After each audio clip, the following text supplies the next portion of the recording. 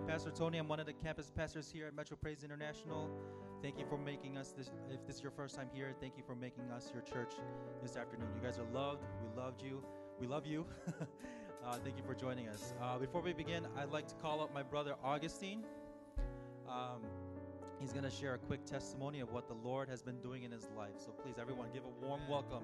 Augustine needs to make his way. Whew, God is so good, man. He's such a great provider.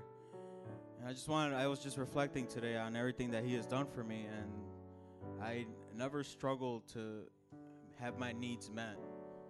And just when my car broke down, the old one, not the new one that I have now, it stopped right in the ramp, right off the Ohio Street, in the middle of the street, and everybody was just beeping at me, and I was like, man, how am I going to get a new car to get to work? And God provided for that. He provided for the finances, and I was able to manage payments every month for that without any struggle. And, months and months later, I wanted to be in a relationship, but I said, you know what, I'm not going to have time. I'm just going to keep doing what the Lord wants me to do. But sure enough, Nandri came into the picture, and now I'm engaged to her, so. And, now that I'm going to get married, I'm going to move out, I'm thinking, man, how am I going to meet this budget? But I'm not even going to worry about that. Even though I applied for the CPD, I just got an email about a written exam to be put into the lotto number waiting list. So that is a big step for me. It's no longer a dream. It's actually happening. The wheels are turning, and I'm just so grateful for that. But and I just wanted to give a verse to reflect on that. It said, but seek first, it's Matthew 6, verse 33. But seek first his kingdom and his righteousness, and all these things will be given to you. And it goes on to verse 34. Therefore, do not worry about tomorrow, for tomorrow will worry about itself. Each day has enough trouble of its own. So as long as I just kept the goal, to love God, loving people, preach his word, serve his church, take care of his sheep, everything else was provided for me. I do not need to worry about any of that. So I just want you to encourage you to just stay on the course and just continue to serve God and continue to live in his word and obey his word and go by his way, and everything else will be provided for you as well. Let's pray.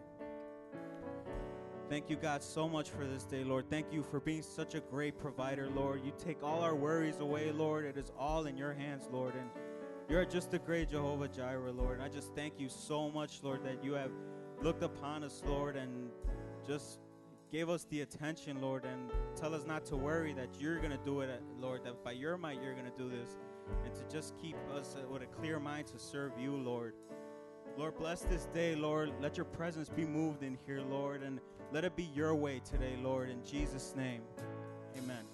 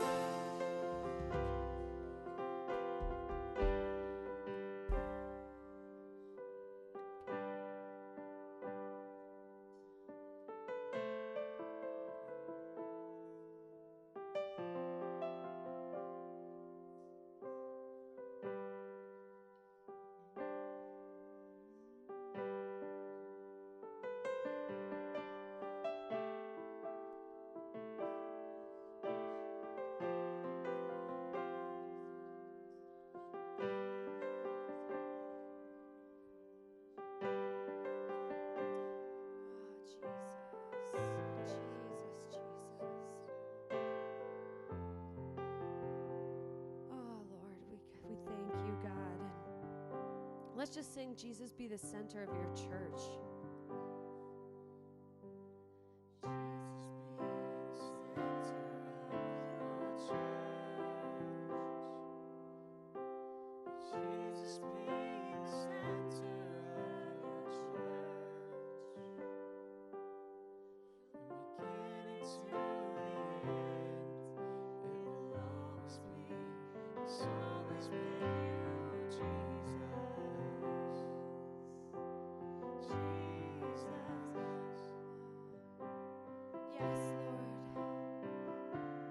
Lord, we want you to be the center of your church, God. Because your church is more than a building. It's more than the seats, God. But it's about the people who occupy those seats, God. You are the head of your church, Lord, and I pray that we wouldn't play religion, but we would have a deep and committed relationship with you, and you would be the center of the church, God. Not all the ministries that we do, God, but we are so grateful we get to serve you. But God, be the center.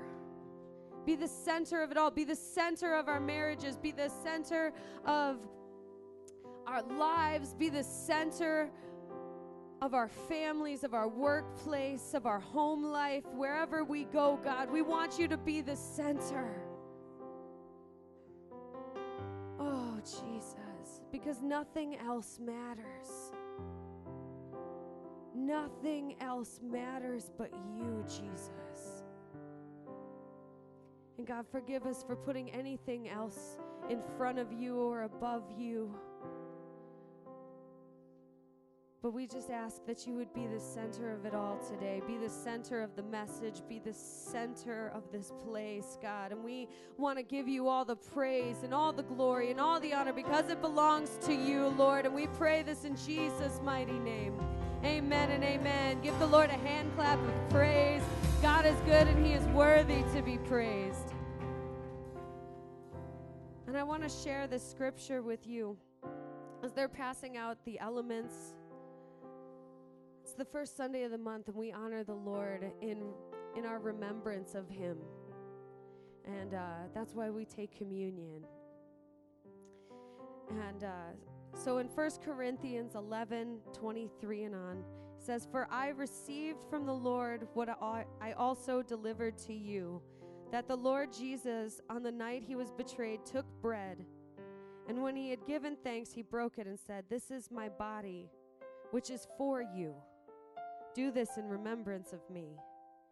In the same way, he took the cup after supper, saying, 'This cup is the new covenant in my blood. Do this as often as you drink it in remembrance of me.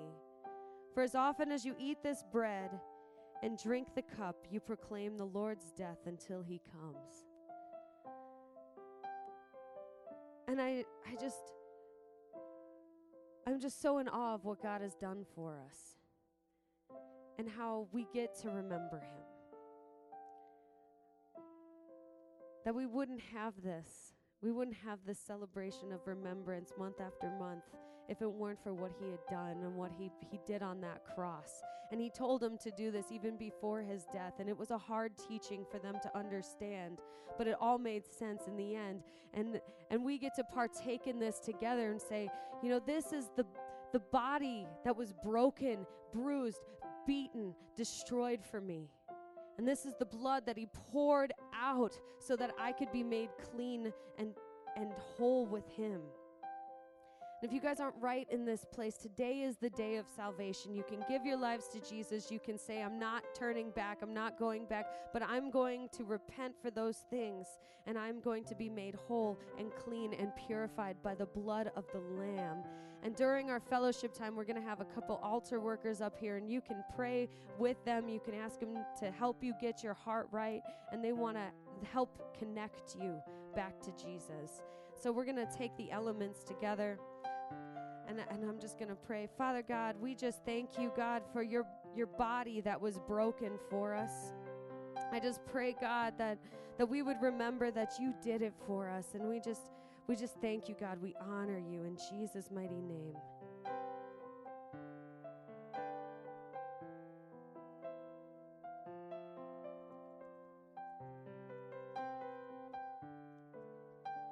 Lord, we lift up this cup to you, God, as we remember the blood that was spilled for us to make us whole, to make us new, to save us from ourselves, from our sins, from death, the devil, and the grave, God. We just thank you for eternity with you, Lord, and we praise your name in Jesus' mighty name. Amen. And you can take the cup.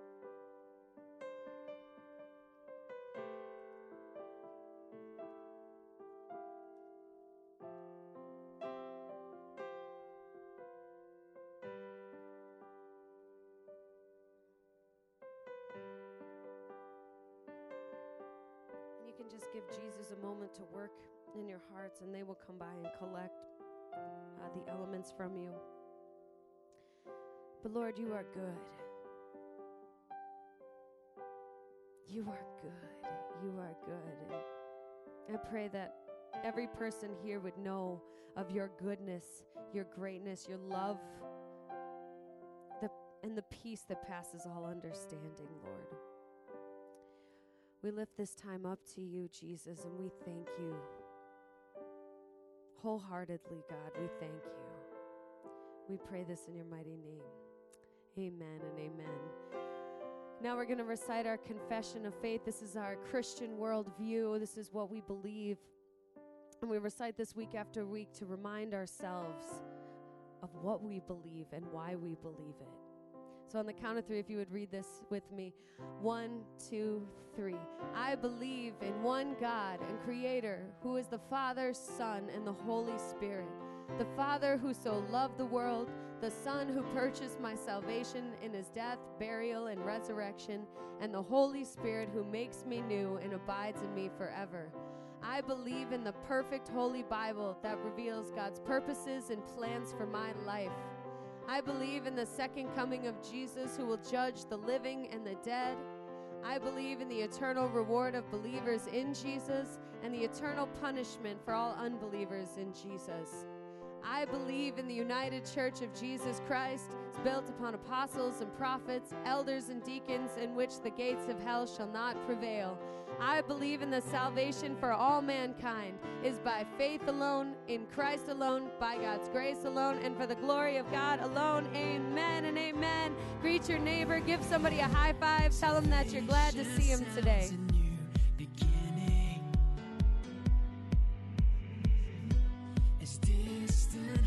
Begin believing redemption's bid is unrelenting. Your love goes on. Your love goes on. When the world gives way, carry us with your endless grace.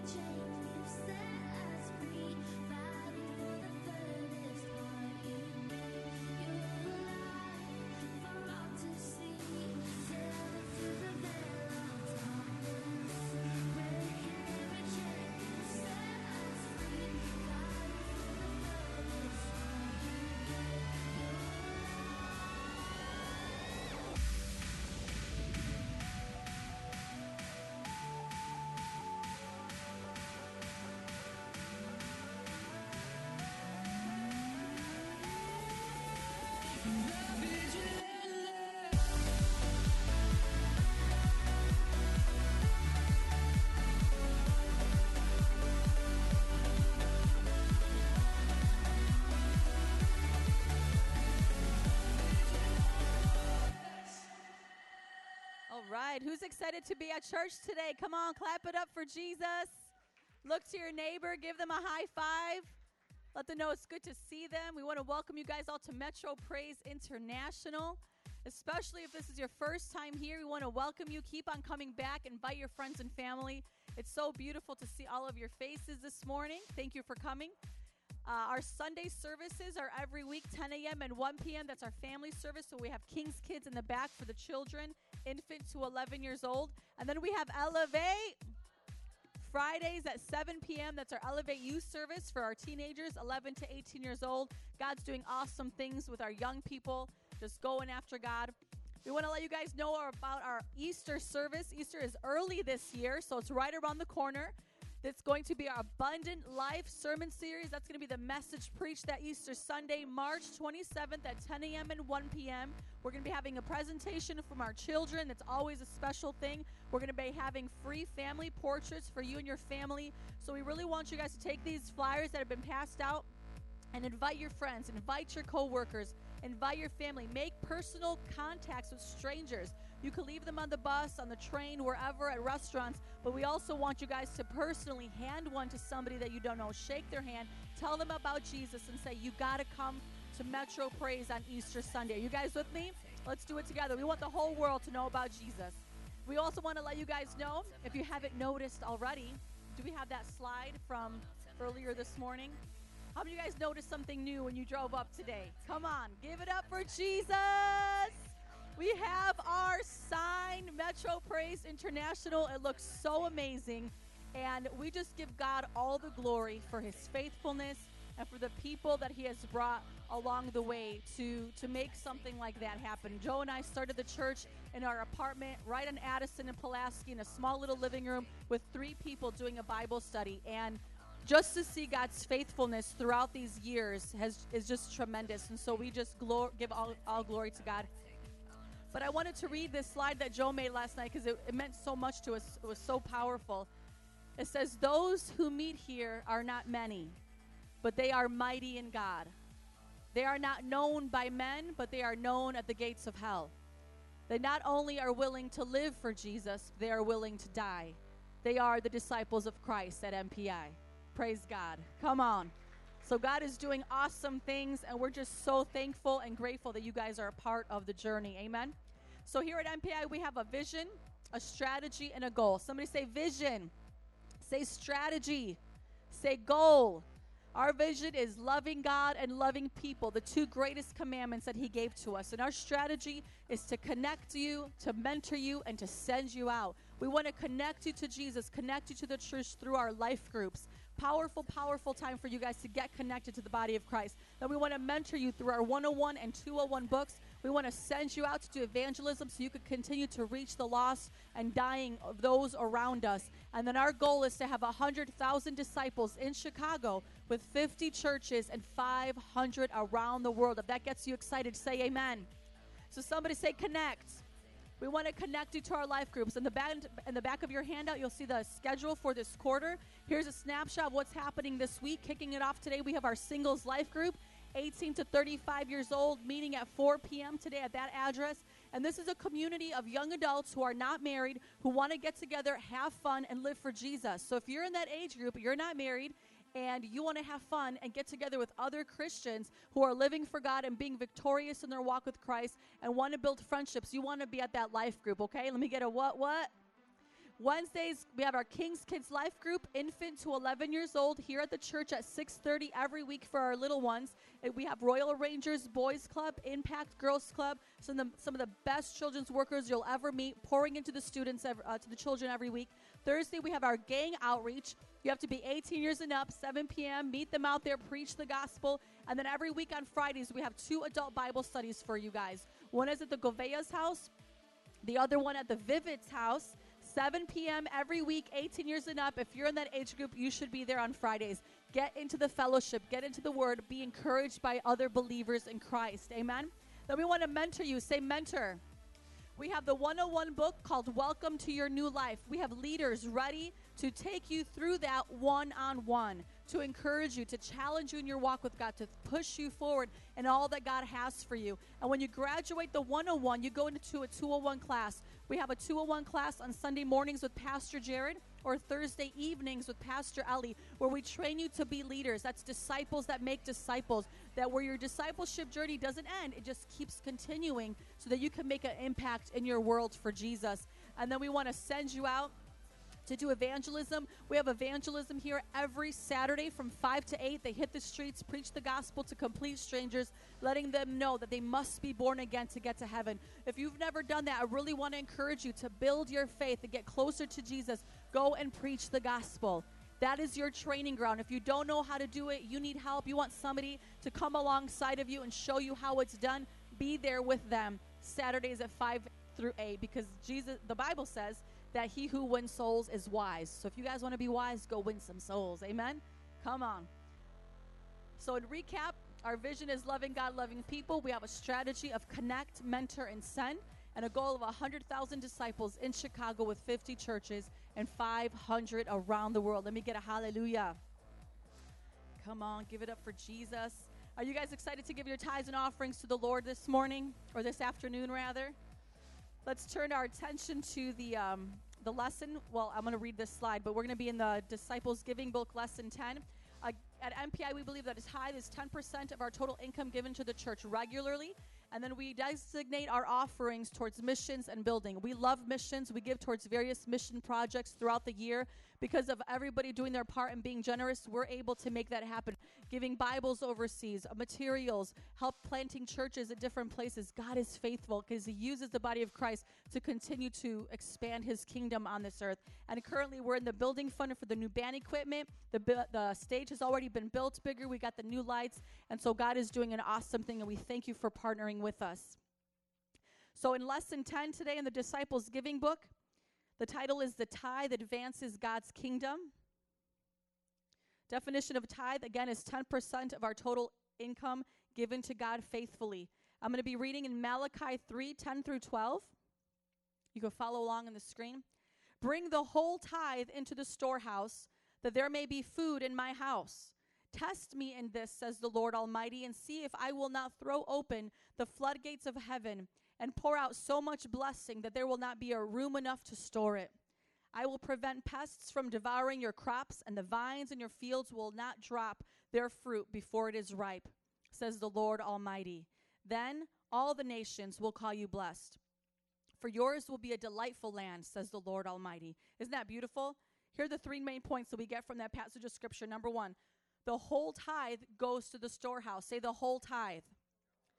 Just like how the storehouse was the temple in the Old Testament, in the New Testament, it is the church. So God wants his church blessed so that it can meet the needs of the community. Isn't that awesome that we as a church could get together and meet the needs of the community in this city? And just this one community, I mean, Chicago is so big. Imagine if we keep expanding how many needs can be met from a church. Number two, if you bless God's house, he will bless your house. Though God could give us commands without any blessings, like he could just tell us what to do because he said so, but that's not the kind of God he is, right? He is generous and loves to lavish those who give to him.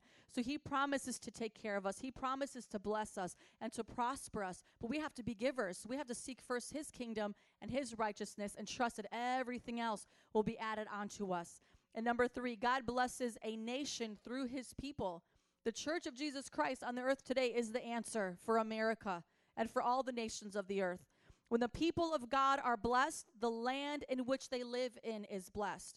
Therefore, every citizen should be a tither for the sake of their nation's prosperity. America desperately needs the Church of Jesus Christ to rise up in this area and every area, to live for Jesus with passion and to be impactful. That is the answer for America. I mean, can you guys agree with me? It's not the next president. It's not the next politician. It's Jesus, and it's his church on this earth. So let's do our part. Here's a summary. Giving to God advances his kingdom in our personal lives, in the church, and the nation in which we live. Let's apply this in two ways. Number one, give your whole tithe cheerfully to God's storehouse, his church, so that you can be a vessel of God's blessing. How many vessels of God's blessing do I have? Come on. Remember what God gives to you He wants it to go through you. And number 2, pray for your nation to repent of greed and disobedience and for everyone to become faithful in their tithes. Stats show that if all the Christians would tithe, we could end world hunger, give every person clean water, and have a gospel preaching church for all unreached people groups. Isn't that powerful? It's the church of Jesus. Let's confess this on the count of 3 together. 1, 2, 3. The tithe was implied with Cain and Abel to Abraham, established in the law of Moses, and is still relevant for today. It comes with a blessing and curse. It must be qualitative, a priority, and a faithful practice in our lives. The tithe advances the kingdom of God, tests our maturity, breaks the attitude of greed through obedience, is mandated for all, and brings us into partnership with God and his church. If you love that, and if that is you this morning, please stand up to your feet this afternoon, rather, and let's prepare to give God our best because he is worthy of it. This is an extension of our act of worship unto him. Tithe is 10% of your total income given regularly to the church. Again, offerings are designated towards missions and building, and that is an amount between you and the Lord. The Bible says that God loves a cheerful giver, and the offering amount is whatever the Lord tells you to give. We just pray that our hearts are always generous. Amen. Here are 4 ways that you could give at MPI. Number 1, in the bucket during the offering. Number 2, in the wall-mounted drop boxes. Number 3, in the back with a credit or debit card. You can see Pastor Jerry today for that if you have any questions. And number 4, you can go online and pay with Chase Quick Pay, PayPal, Bill Pay at mpichurch.org/giving. Very easy and convenient. Let's recite this together. Oh, really quick. New band equipment. Give it up for Jesus and yourselves. $4,122 raised thus far for this new band equipment. God is moving. You guys are being generous and faithful to the Lord, obedient to the Lord. So that leaves us with $6,998. We know God's going to do it. We're going to rally together and get that done. We're going to see God do so many amazing things. If you haven't joined us on that building fund journey, we want you to, number 1, pray, ask God what you should give. Number 2, listen to what he says and then do it. And 3, give and give generously. Who's with me? Come on, let's recite this together. Philippians 4:18. And my God will meet all your needs according to his glorious riches in Christ Jesus. Let's pray. God, we thank you so much for your blessings, God. We thank you that you are faithful. We follow in your example of that faithfulness. We give you our tithe and our offering this morning. I pray that you would multiply it, that you would use it for your glory. I thank you for what you're doing in our midst, God, and how you're expanding your kingdom in Chicago. I pray that you would bless the gift and the giver. I pray that you bless and prosper your people on their jobs, give them promotions and raises and open doors of employment. I pray that your goodness and mercy follows them all the days of their life. I pray that your light would shine on them, God. I pray that they would continue to be faithful, be cheerful givers and givers generously, Lord. And we thank you for your power that is so at work in us. In Jesus' name. And everybody said, amen and amen. Please come forward as you give, and we thank you so much for your support and your generosity. At break of day, in hope we rise. We speak your name. We lift our eyes, tune our hearts to your beat. Where we walk, there you be. Fire in our eyes, our lives alive. Your love untamed, it's blazing out. The streets will glow forever bright.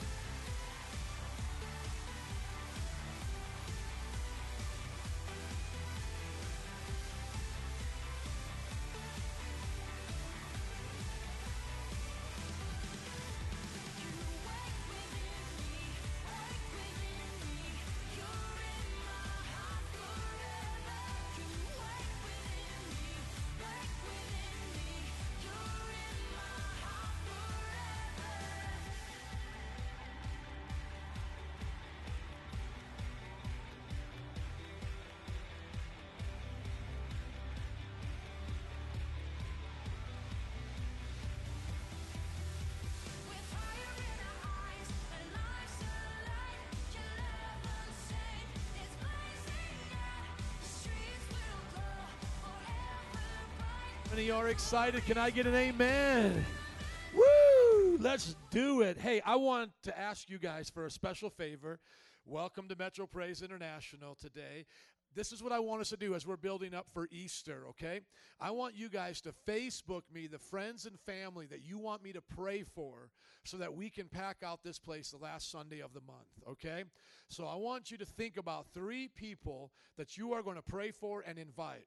Co-workers, friends, family, neighbors, anybody you want to see come to this church and give their heart to Jesus, because this whole sermon series, The Abundant Life, is to go to you and through you. And what I want to do each time we come up before Easter is pray for those 3 people and then sing an old school hymn and get excited about Jesus. So are you guys ready?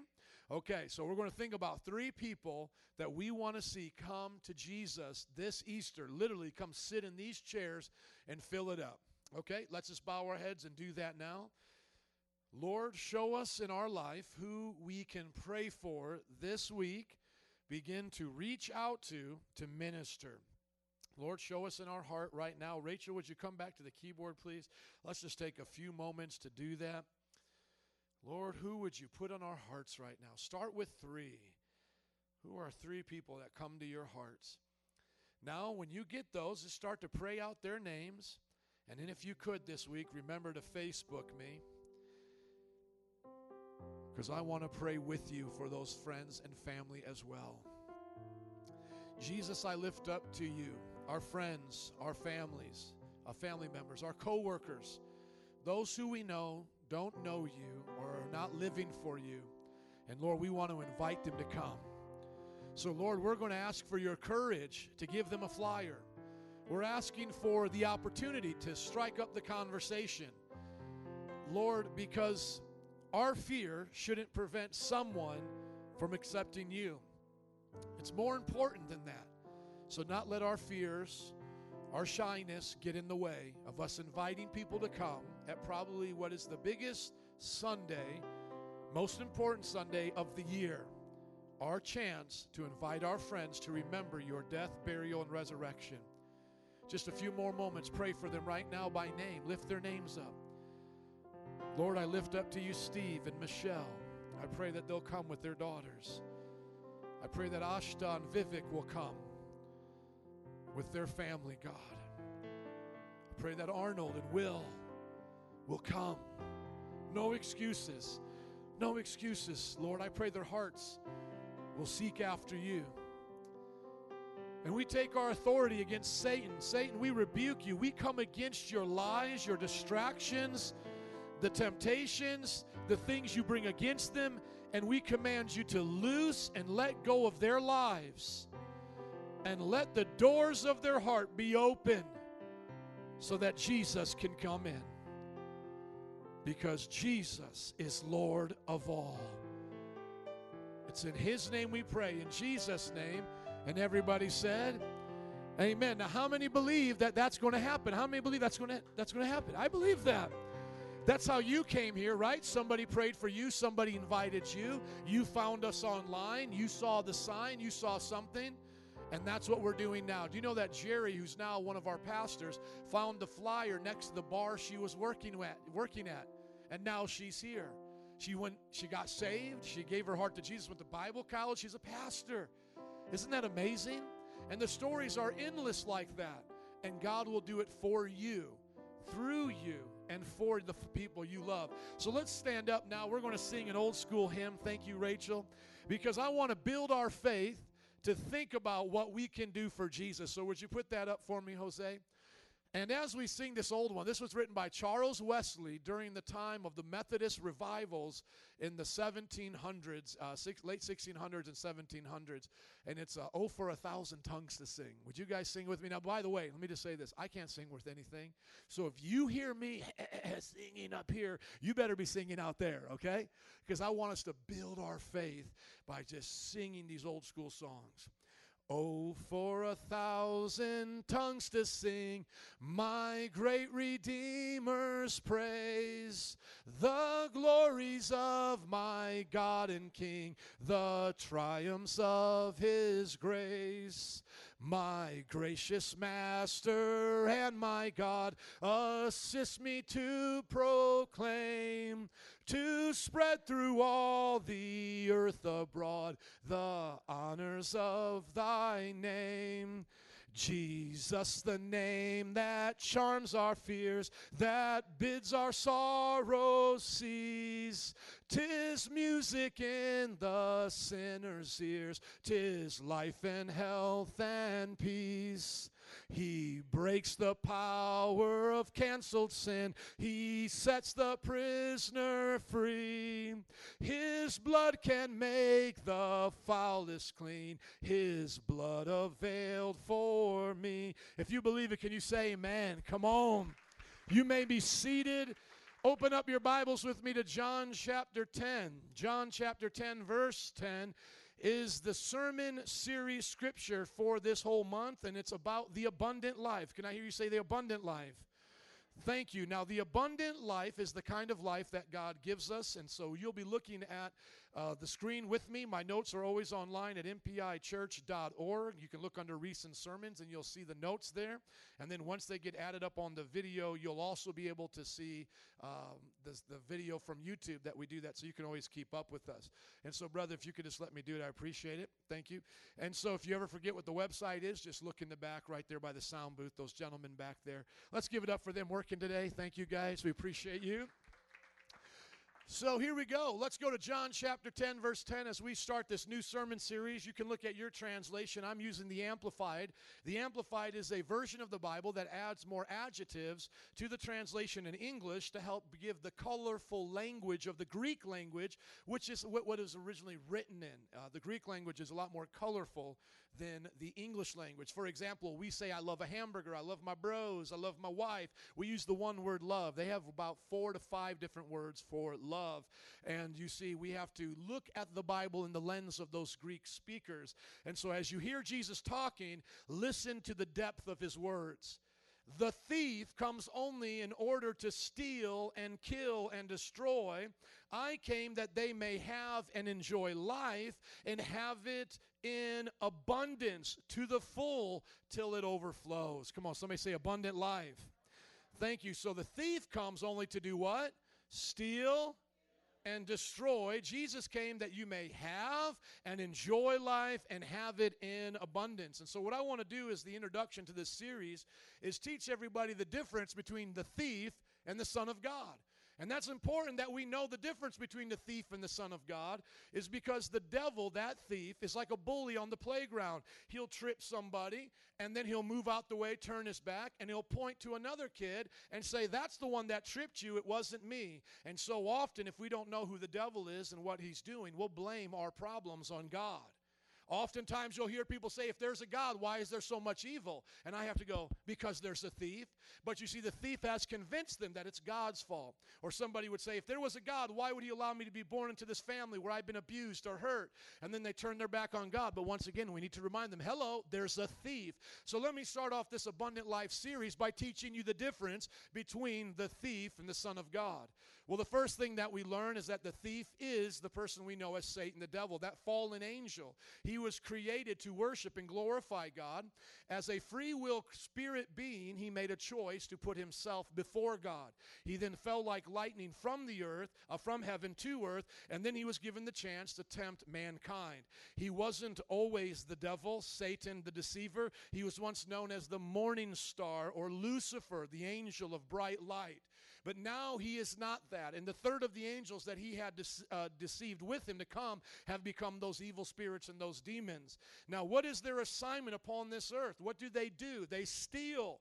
And we see this right at the beginning. The first time we see Satan there possessing a snake, speaking through the snake, he is there to steal the garden from Adam and Eve. When God created Adam and Eve, he gave them the garden. And the garden was kept by God under the covenant of obedience. So if Adam and Eve were to be obedient, they would keep the garden. But the devil came to get them to be disobedient. And by them being disobedient, he stole from them the garden. But that wasn't the worst thing that he stole from them. He stole from them their relationship with God. Adam and Eve were created naked. They were covered in the glory of God. Just as I've used as an example here, these lights, when they're bright, especially this spotlight, you can't see any of the writing, GE or the wattage, because the light shines through the glass so bright you don't see the glass itself. Adam and Eve didn't even know they were naked because the glory of God in them shone around them. The most important thing to them was the spiritual life of God, not their flesh. But when the devil came and tempted them, he tempted them to disobey God, knowing that if they broke the covenant, they would lose the garden, he would get the authority, and not only that, they would lose the relationship with God. And the moment they sinned, they realized they were naked, the light went off on the inside of them, they ran to hide and cover themselves as God came into the garden. Then God asked them, who told you that you sinned? Why are you so afraid? And this gives us the insight. God never asks a question that he doesn't have the answer to. The question is for our benefit, and the answer is simple. How did they know they sinned? How did they feel their shame? How did they know they were naked? It wasn't just from the devil anymore. Now it was from their conscience that had been seared. Their mindset had now changed from being naked in the glory of God, enjoying fellowship with the Father in the garden and laying down with lamb and then being vegetarians, to all of a sudden the world being thrown into chaos, the devil stealing their purpose and stealing their relationship with God. Now, some people have asked me, why do I think the devil was allowed to do that? Well, mankind was given a choice, and so the choice was for them to follow God or to go to a tree of knowledge and good and evil. Satan, the serpent, was at the tree of knowledge and good and evil. If they never would have been there, desired the fruit, they never would have had the temptation. So it was their choice to leave out of all the other plants they could eat and to be by that tree. And so it was a choice for them. Somebody say a choice. And then somebody may say, well, what benefit does God have in allowing the devil to continue to exist? Why doesn't God just destroy the devil right now? I believe God uses the devil for his good so that we can see darkness and appreciate light, so that we can see the penalty of our sin. And so you could see the whole world as a time of a testing ground, as David would say, that shadow of death that you walk through. But if you look for God in this shadow of death, he will be with you, and his rod and staff will comfort you. And so if you're in this world and you see all the darkness, you'll cry out for light. Think about that. You see a person in pain and they're dying of a horrible cancerous death. What do you say? God, spare us from this world. It's full of evil. You hear of gangs and one another, them killing one another. You cry out for God's peace. So if someone in this world, as terrible as it is, doesn't reach out for more and say, God, I want you, then when they die, they'll suffer in hell. Why? Because they have found contentment in a world of darkness and shame. And what is hell? It's a place where God is not. And so if here, where you see what it's like for God, good and evil to dwell together, if you're still not sure what you want, then hell will be your place. But if you're here today and you're disgusted by evil, and how many of you are disgusted by evil, you'll cry out for God and salvation and for heaven to come to earth. So that's why I think God allows this test to continue in humanity. So the thief, known as the devil, Satan, his first thing is to what? He does what? Thank you. He steals. And how did he do that? From the very beginning, robbed our relationship with God and took the garden from us. And now he's stealing our purposes, our dreams, our families, and all of those things that God has given us. But he doesn't just stop there. You know, as my mother said to me when I came to Jesus, I was 18 years old. I was a high school dropout. My mother said, the devil wasn't happy just stealing your life, Joe, taking away, your purpose. He wanted to kill you and destroy it. And that is actually what brought me to Christ, was all the devil's work on me. See, the devil was working overtime on me, and what he meant for evil, God was turning for good, because he was saying, if I can get Joe to puke after being drunk, maybe he'll stop wanting to be drunk. So he allowed me to abuse those things to see where it leads. Maybe if Joe goes to the clinic because he caught an STD, maybe he'll stop living in illicit sex. You see, God uses the wickedness of this world to bring us to him. So by the time I was 18 years old, I thought I was losing my mind. I had been in and out of jail. I had lost so many friends and all of these things. And so when my mother told me the simple gospel message, I was like, hey, I might as well humble myself and believe this, because I'm tore up from the floor up, needing a checkup from the neck up. Are you with me? Now, some of you may say, Pastor, I wasn't that bad when I came to Jesus. You see, when I came to Jesus, Pastor, I was a good sinner. I was a good sinner. I wasn't stealing nothing. Now, you may believe you were a good sinner, but the thing is, you were the worst kind of sinner, a prideful sinner, a self-righteous sinner. See, at least I knew I was a dirty, rotten sinner. Hello, somebody. But you see, it's the killing of our purposes and our dreams and our plans that the devil wants to do, because he has his purposes and plans destroyed. And now somebody may ask, well, what does he get out of that? Here's what I think. It doesn't have it in the Bible, so it's my opinion. I always like to let you know when it's my opinion. My opinion to why the devil does this and does it with enjoyment is because on Judgment Day, there'll be such a great vast amount of people who have turned their backs on God along with him and his fallen angels, that then he can cry out for mercy and say, don't judge us. Look, Jesus, look how many of your creation you've lost. And then maybe at that point, God will say, let me give you another chance. But sadly, my friends, there'll be no other chance. And if you want to know God's track record with judgment, look to Noah. Noah was on a earth with probably only about 10 million people, and only 8 of them were spared from the flood. So God has no problem judging an entire world and saving only a few. And that's why Jesus said the way of destruction is wide, but the gate to everlasting life is narrow. Are you listening? So no matter how desperate the devil is to stage a coup against God, it will not work. But this is still his mandate. He is a liar. He is self-deceived, and he thinks by doing this he'll fulfill maybe some purpose. But my friends, don't get caught up in his death, because his death is not only an earthly death. Watch this. Now our bodies die. They never would have died in the Garden of Eden because they were meant to live forever. But now they die. But that's only the first death. The Bible talks about a second death of the soul, an eternal lake of fire. Starts off in hell, then after judgment, hell gets thrown into the lake of fire. What's in heaven comes down to earth. So your final resting place is not heaven. Heaven comes down to earth after judgment. The new earth is created. Hell is not the final place of judgment. Hell is there only temporarily, like the county jail, until God judges the earth, and then he sends it to the lake of fire. Are you with me? The lake of fire is known as the second death. Hell, for those who don't know Christ, is that first death. The second one is the lake of fire and eternity without hope. Now listen to me. The devil not only wants to kill your body, not only wants to destroy your mind, to kill the hopes that you have, but he wants to kill your chance at eternal life. He does not want you to have a different fate than him, because he's jealous of the children of God who get to live eternally with God. And if that wasn't enough, he doesn't just want to steal, kill. The Bible says that he wants to destroy. And so that means ultimately his plan for humanity is destruction. Now, at this point, some of you may say, Pastor, I get it. The devil's a bad person. But you know what? I don't really believe that a lot of people are believing these kinds of things, or they're headed for destruction. But that's not true if you're going to be honest with yourself. Let me give you 2 examples. Can I talk about Miley Cyrus and Oprah Winfrey? Can I do that? I'm going to show you both of them are headed to destruction unless they repent. And the problem isn't that it's so obvious. The problem is that it's so subtle, okay? Because these are the ways the devil lies in our generation. So look at Miley Cyrus. She's brought up as a young girl, maybe a Christian background with her dad, and she makes music, cool TV shows, and all of a sudden she takes this turn and she starts doing drugs and making vulgar videos and all of this. Well, at this point, you can probably obviously go, hey, that's pretty much the stuff the Bible says not to do. Bible says don't be naked, don't be perverse, don't do drugs. How many understand that Miley Cyrus type behavior is not going to get you in heaven, right? And like 3 of you are raising your hands. Can I go off from my notes and preach to you out the Bible a little bit then? Okay, let me just help you guys understand that behavior is easily recognized as damnable in the Bible. Okay, so you go to Galatians chapter 5, start in verse 19. I'm going fast because this is just the introduction. I got a message to preach, y'all. I got to get you the introduction first, right? So the Bible says here that in verse 19 that the acts of the flesh are obvious. So it's obvious when people don't live by the spiritual life. That's sexual immorality, impurity, debauchery. How many know that's just an MTV music video or YouTube video of Miley Cyrus, right? It's obvious, okay? So idolatry, witchcraft, etc., orgies, drunkenness. Yes, the Bible does say orgies, isn't that something? As I warn you, as I did before, that those who live like this will not what?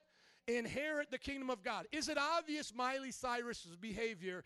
If she does not repent, she won't inherit the kingdom of God. By her behavior. I'm not judging her soul. I'm not judging her intent. I'm judging the behavior. I'm judging her by her fruit, as the Bible says. Are you guys with me?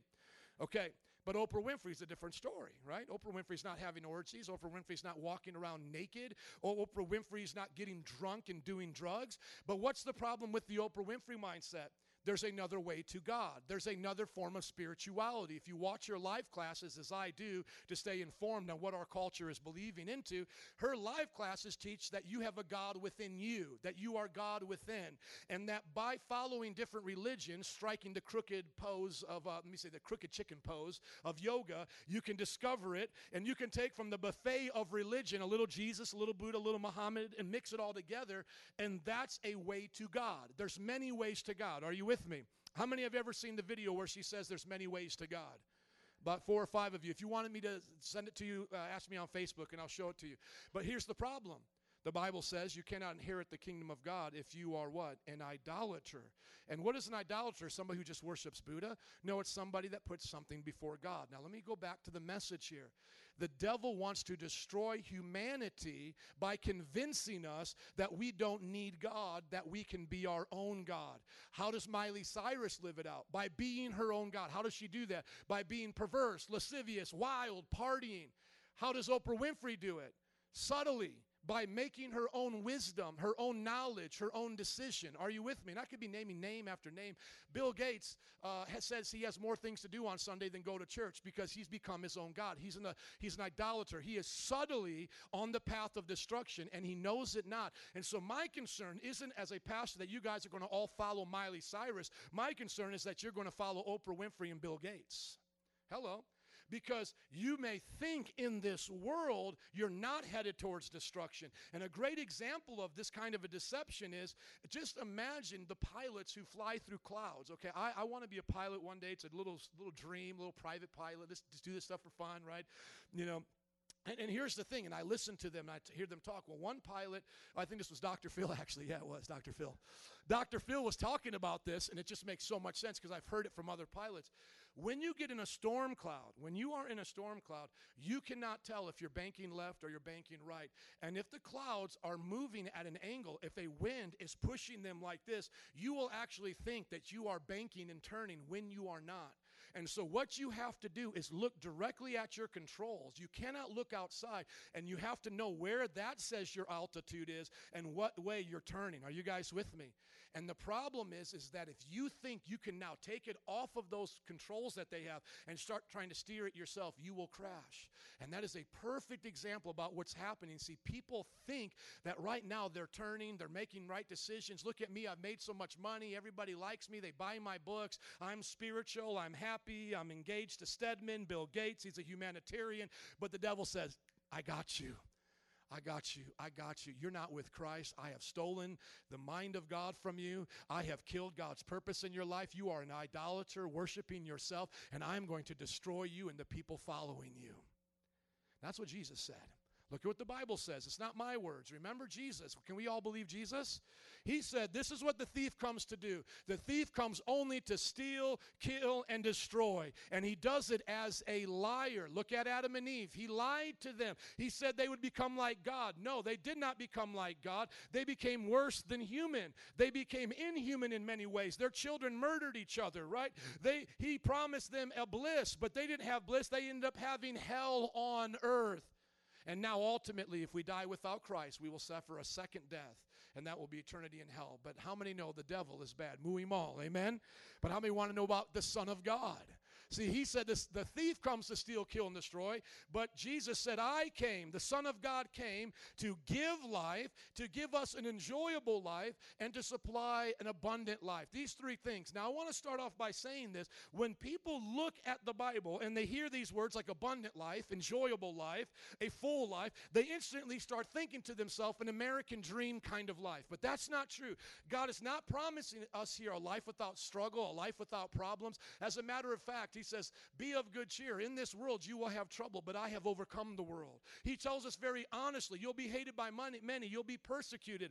And so this is what I want to help you guys to understand what an abundant life is. Jesus' definition of an abundant life is an inner peace, an inner relationship with God that lasts in the midst of the storms, that transforms the inside even when the outside is going to hell in a handbasket.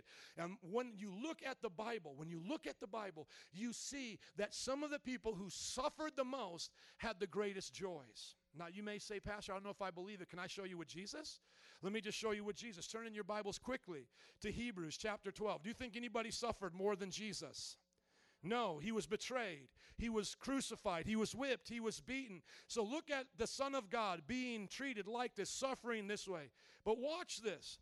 Fixing our eyes on Jesus. Hebrews 12, verse 2. The pioneer and perfecter of faith. For the what? For the what? The joy, thank you, set before him. He what? Endured the cross, scorning its shame, and sat down at the right hand of the throne of God. How did Jesus endure crown of thorns? The joy of the Lord. How did Jesus endure 39 lashes to his back? The joy of the Lord. How did Jesus endure being betrayed? The joy of the Lord. How did Jesus endure the sins of the world being placed upon his soul? The Father forsaking him 3 PM and it all going pitch black. How did he endure that? The Bible says the what? The joy set before him. So why is it some of you lose your job and you stop coming to church? Hello. Why is it some of you stub your toe and you take the name of the Lord in vain? Hello. You see, we get into problems and we instantly turn our back on God, and then we shake our fist at him instead of in the midst of our problems having the joy of the Lord and getting through them. So you say, Pastor, I've got problems. Well, let me tell you, you need the presence of God then. The Bible says that in the presence of God is the fullness of joy. So for all of our problems, what should we be seeking? We should be seeking the presence of the Lord. The presence of the Lord is able to change your circumstance and situation, starting with your inner life. This is what David said. Listen to David. You have made known to me the path of what? And today we're talking about abundant life. Today's sermon is new life. You will fill me with what? Joy when I win the lottery? How many know rich people that ain't happy? More money, more problems. How many know educated people that aren't happy? So why are we running after the same things they've already got and they ain't happy? Hello? You think you're going to get more money and be happy. Look at Robin Williams. He had more money than you, and he wasn't happy. He killed himself. You think you're going to be more educated and make yourself happy. Look at educated people that don't have a good life. Education, money, those things may be fine, but they cannot be the source of joy. Don't run after the dead end, which people have already gone to. Don't follow in the path of the fool. Look where the fool has already gone, and be like Mr. T and pity the fool. Amen? You make known to me the path of life. You will fill me with joy in your presence, with eternal pleasures at your right hand. So when I talk about God giving life, I'm not talking about God giving me a raise, though that could happen. I'm not talking about God making me a millionaire, though that could happen. What I'm talking about is God giving me his presence. It's his presence that will keep me when I'm not a millionaire, and it will keep me in my right mind if I'm a millionaire. It's the joy of his presence that will have me be happy when I come to church and everybody's here, and it's the joy of his presence that will have me be happy if nobody comes here. The joy of the Lord will be your strength. You ever heard that in the Bible? The joy of the Lord is my strength. The joy of the Lord will be your strength, because the joy of the Lord is not dependent upon a person or a thing. It's dependent upon the presence of God. So you say you got problems, you better get God's presence. You better get God's presence. That's why I look around the world. If you want me to take your prayer requests of your pity-patty party, I will. But I'll take it to Pakistan, to my brothers right now who are suffering martyrdom under a Muslim regime, and they'll pray for your stubbed toenail with the joy of the Lord. I've been to India. I've been to Nepal. I've been to the villages of Mexico. And I have watched some of the most downcast, oppressed people praise God anyhow, because they understand that the blessing is in God, and God doesn't change. Governments may change, friends may change, finances may change. God doesn't change. That's the Bible. Jesus said, I came to give you that kind of life. The word life there is zoe. It's a Greek word. Remember, we talked about the colorful language of the Greek language there. It's not just talking about breathing oxygen kind of life. The life that God gives you is a God kind of life, a different kind of life, a life that is not just based on money, not just on circumstances, popularity. It's based on an inner relationship with who God is. Now, can I blow your mind? Jesus is telling you this in the Gospel of John, is he not? He's telling you this, John 10:10. Everybody look at your Bible. John 10:10, the thief comes to steal, kill, and destroy, but I have come that you may have and enjoy life and have it in abundance. Can I tell you how we got life in the book of Genesis? The Bible says that God came and what? Breathed into us. We became a living soul, did we not? Who do you think breathed into us? Jesus. Everybody knows that God is the Father, Son, Holy Spirit. So was it the Father, or was it the Spirit, or was it the Son? Who breathed into us? The Son. Watch this. In the beginning was the Word, the Son of God. And the Son of God, the Word, was with the Father, God the Father. And the Word, the Son of God, was God like the Father. He, Jesus, was with God the Father in the beginning. Through Jesus, all things were made. Without him, nothing has been made that has been made. Now watch this. In him, in who? Jesus was life, and that life was the light of all mankind. So who started this whole thing off we call life? What's his name? Man came alive. But then the devil came, stole our life, did he not? Stole our garden, stole our relationship with God. And now Jesus in the flesh, God in the flesh. Are you even ready for this? Come on. Comes back down. Look at John 1:18, and I'll get back to John 10:10 and keep preaching this introduction. Look at John 1:18. It says that he comes in the flesh to be with us. I'm losing my connection here, but I'll just tell it to you. It says that no one has ever seen God the Father at any time. But God the Son, who is himself equal to the Father, has come and made him known. It says literally that he came and tabernacled, pitched his tent alongside of us and was made flesh. Jesus came to be made flesh. Are you guys tracking with me? Now watch this. He's now here with us in flesh, the Word who breathed into us 6,000 years ago. And now he says to them, I have come to give you life. I've come to give you everything the devil stole from you. I've come to give you back the God kind of life. Why do you think at the end of John he breathes into them? Have you guys ever seen the end of John? Oh, y'all haven't seen it? Go to John chapter 21 before I break this computer. Open up your Bibles there with me quickly, please. I got to pray for patience. Lord, touch this computer. How did we get the breath? How did Jesus make us living beings? What did he do? He breathed into us, right? We lost our spiritual life. The devil took it from us. Now Jesus says, I have come to give it to you. Does he not? I've come to give you life. Are you guys with me? Okay. Are you even touching anything back there? This thing is acting wacky. Go to John 21. Whoever has a Bible, go to John 21 with me quickly. And then I'm going to read it for you. This is why pastors can't be relying on technology. Amen. As I go to my phone now. Here we go. Here we go. Watch this right here. Come on, John 21. Let's work and twerk the word. Somebody say, work it. Come on, somebody say, twerk it. You're like, I don't know if I want to say that. I have redefined twerking. I have taken it away from Miley Cyrus. It means to be happy about Jesus. That's what I mean it to mean. Now watch this right here. Here is Jesus, John, at the end of John. And then this is what he says to them. He breathes into them and he says, receive the Holy Spirit. Let me get here. Where are we at, John? In all of this confusion, I might have confused myself. Give me just a second here. Here we go. Has somebody found it? John 20. Thank you. Got real hot up here real fast. Look at it here. Look at the book of John.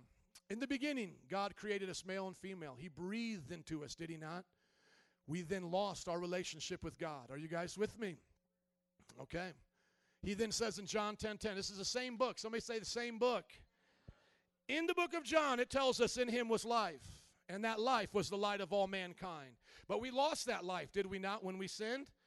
Now John chapter 10 says that the thief comes to steal, kill, and destroy. You guys have been messed up, but he says, I've come that you may have life. Now look at the end of John, when he has raised from the dead. And with that, he breathed on them and said,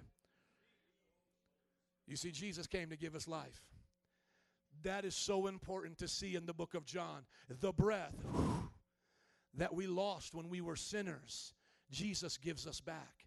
That's why the book of John talks about the new birth. He had to die and rise again for us to have the rebirth. Look at John chapter 3. Verily, truly, I tell you, no one can see the kingdom of God unless they are what? Born again. Nicodemus asked, how can you be born again? Then Jesus teaches it right here. Verily, truly, I tell you, no one can enter the kingdom of God unless they are born of water and the Spirit. Flesh gives birth to flesh, but Spirit gives birth to. They were born again that moment. Jesus breathed onto them. From that point forward, the Holy Spirit had been from that point forward, the Holy Spirit has been regenerating believers. Go back to the message, please. Look at it. It's very simple. Let's not be confused through the loss of technology. Jesus says, the thief comes to steal, kill, and destroy. I have come that you may have life. He's given that life again, hasn't he, by the Holy Spirit. That is a life that he purchased by dying and raising again, dying on the cross for our sins. The next thing that he says is that this kind of life is not just going to be an ordinary life, it's going to be a life full of immense inner joy and pleasure. Now quickly turn with me to Romans 14:17. Romans 14:17, and see here what Jesus said through Paul was the kingdom of God. For the kingdom of God is not a matter of eating and drinking. Let's be honest, how many like to eat and drink? Pretty much every party you go to is going to be about eating and drinking, is it not? And then some people will be like, and dancing, a little bachata, a little merengue, a little, you know what I'm saying? That's a good party.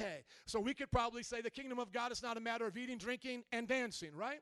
So the most fun we think we're going to have is when we're eating and drinking. Just think about it. You got your family together. You're eating, you're drinking, you're having fun. God says that's nothing in comparison to what my kingdom is. My kingdom is righteousness, peace, and what? Joy in the what? The Holy Spirit. When did Jesus give the Holy Spirit to the disciples? When he what? Breathed on them. When did man at creation get the Holy Spirit? When he breathed on him. See, without Christ, you cannot have the breath of God restored to you. You have an earthly life, but if you do not repent, that life will perish. It will die, will it not? It will go into the grave. Every one of us dies, and then our soul will suffer forever in eternal life. So we all need mouth-to-mouth resuscitation in one sense. We need the Spirit of God to breathe in us again and make us alive, lest we perish. Does everybody get that? Lest we perish, okay? So, Jesus came to give us life. By the cross, he gives us the Zoe life. He restores to us all that the devil has taken from us. And not only that, now he wants to give us an abundant life, a life that is overflowing and lacking no good thing. And the sad part is, now everybody look up at me, please. I love you guys. And the sad part about this is that the moment you hear me talk about abundant life, and I've been there, you start thinking about abundant things, right? I say abundant life, you think abundant things. I say God wants to bless you abundantly, you think God wants to bless you with a Bentley, right? I kind of rhyme in there. We just start thinking abundant things. Well, that's part of my life, so that means God wants that. No, that's not necessarily true. Do you remember reading in the Bible about Christians being stoned, Christians being crucified? But were they living abundant lives? Yes, they were. They were living abundant lives. One of the recent martyrs was going to Central America, and he was getting speared to death, and he was a great Christian. And before this happened, he had a sense in his heart that he may die because these villagers were very dangerous. They were headhunters. They were cannibals. It's in the movie Beyond the Spear, at the end of the spear, rather. And you know what he wrote in his journal? He said, I hope not to have a long life, but a full life. A full life. See, a full life is a life that God fills with his goodness. A long life could be empty with a hole in your bucket because everything you put in keeps dripping out. But if you have a full life, it's filled with God kind of things. It's filled with the fruit of the Spirit, love, joy, peace, patience, kindness, goodness, and gentleness, and self-control, and all of these wonderful things. Just look with me in the Bible, Ephesians. Look with me to Ephesians chapter 1. Ephesians chapter 1 teaches us how we get this life. How do we get this abundant life? Starting in verse 3, we see that God blesses us when we get saved with every spiritual blessing. Look, praise be to the God and Father of our Lord Jesus Christ, who blessed us in the heavenly realms with what? Every spiritual blessing in Christ. So how many blessings in Christ do I have today? Every one. Am I lacking any spiritual blessing in Christ? That's why the psalmist can say, the Lord is my shepherd, I shall not want. Now somebody say, Pastor, I want a whole lot of things. What are you talking about, Jack? Hello, let's take the Bible serious now, and some of you may see the contradiction. Look at it. The psalmist says, the Lord is my shepherd, I shall not want. And somebody's going here, hey, the Lord is my shepherd, and I want a lot of stuff. Is that a contradiction? Is one lying? No, the wants are a different kind of wants, aren't they? The wants that David said, I want not. He says, what he's saying is, I want no more love. I have found my true love. I want no more loyalty or companionship or approval of men. I have found my loyalty and approval from God. I want no more of sinful pleasures and delights. I have found the greatest delight, the greatest pleasure in God. So what he is saying is not that he couldn't look at the world and say, I want more of these things. What he was saying is, all that my soul needs, I want no longer. I have been filled with the fullness of God. See, is your soul filled with God and you say, I want no more, or are you still hungry after the things of this world? You see, think about that. If you went to your mom's house for one of these holidays coming up, like Easter, and you're eating her food, and I'm eating my mom's lasagna and shrimp scampi and all of these wonderful things, if I truly enjoy that, I will be full and want no more. But if I, after eating that, came to drive by McDonald's and I said, oh man, I want some McDonald's, the problem isn't that McDonald's is bad necessarily in that sense. The problem is I didn't fill myself up at my mother's house, right? Think about that. Think about that. And so the problem isn't that those of you here are going to ever stop desiring sex outside of marriage. Your body may desire sex outside of marriage until you go to heaven to be with Jesus. But the idea is you fill up your sexuality with God so much that it no longer has a hunger in your heart. Some of you here may get hurt in life and genuinely have to deal with unforgiveness, and that will be a very real temptation. That temptation may never go away, but the wanting to fulfill that temptation will go away because Jesus heals the broken pieces of your life so much that you know there's nothing valuable there for you anymore. Are you listening? You see, the kind of blessing that God gives us is a spiritual, overflowing blessing, a blessing that lacks no good thing. See, turn with me to 2 Peter.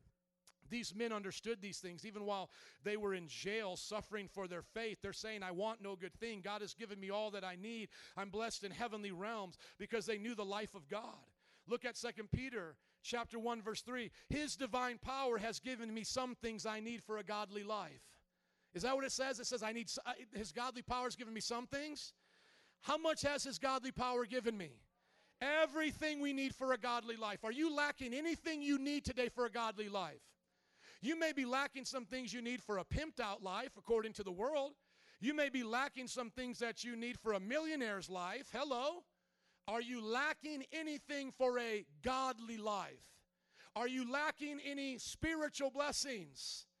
No, you're not. His divine power has given us everything we need for a godly life through our knowledge of Him who called us by His own glory and goodness. And look at the kind of life He gives us.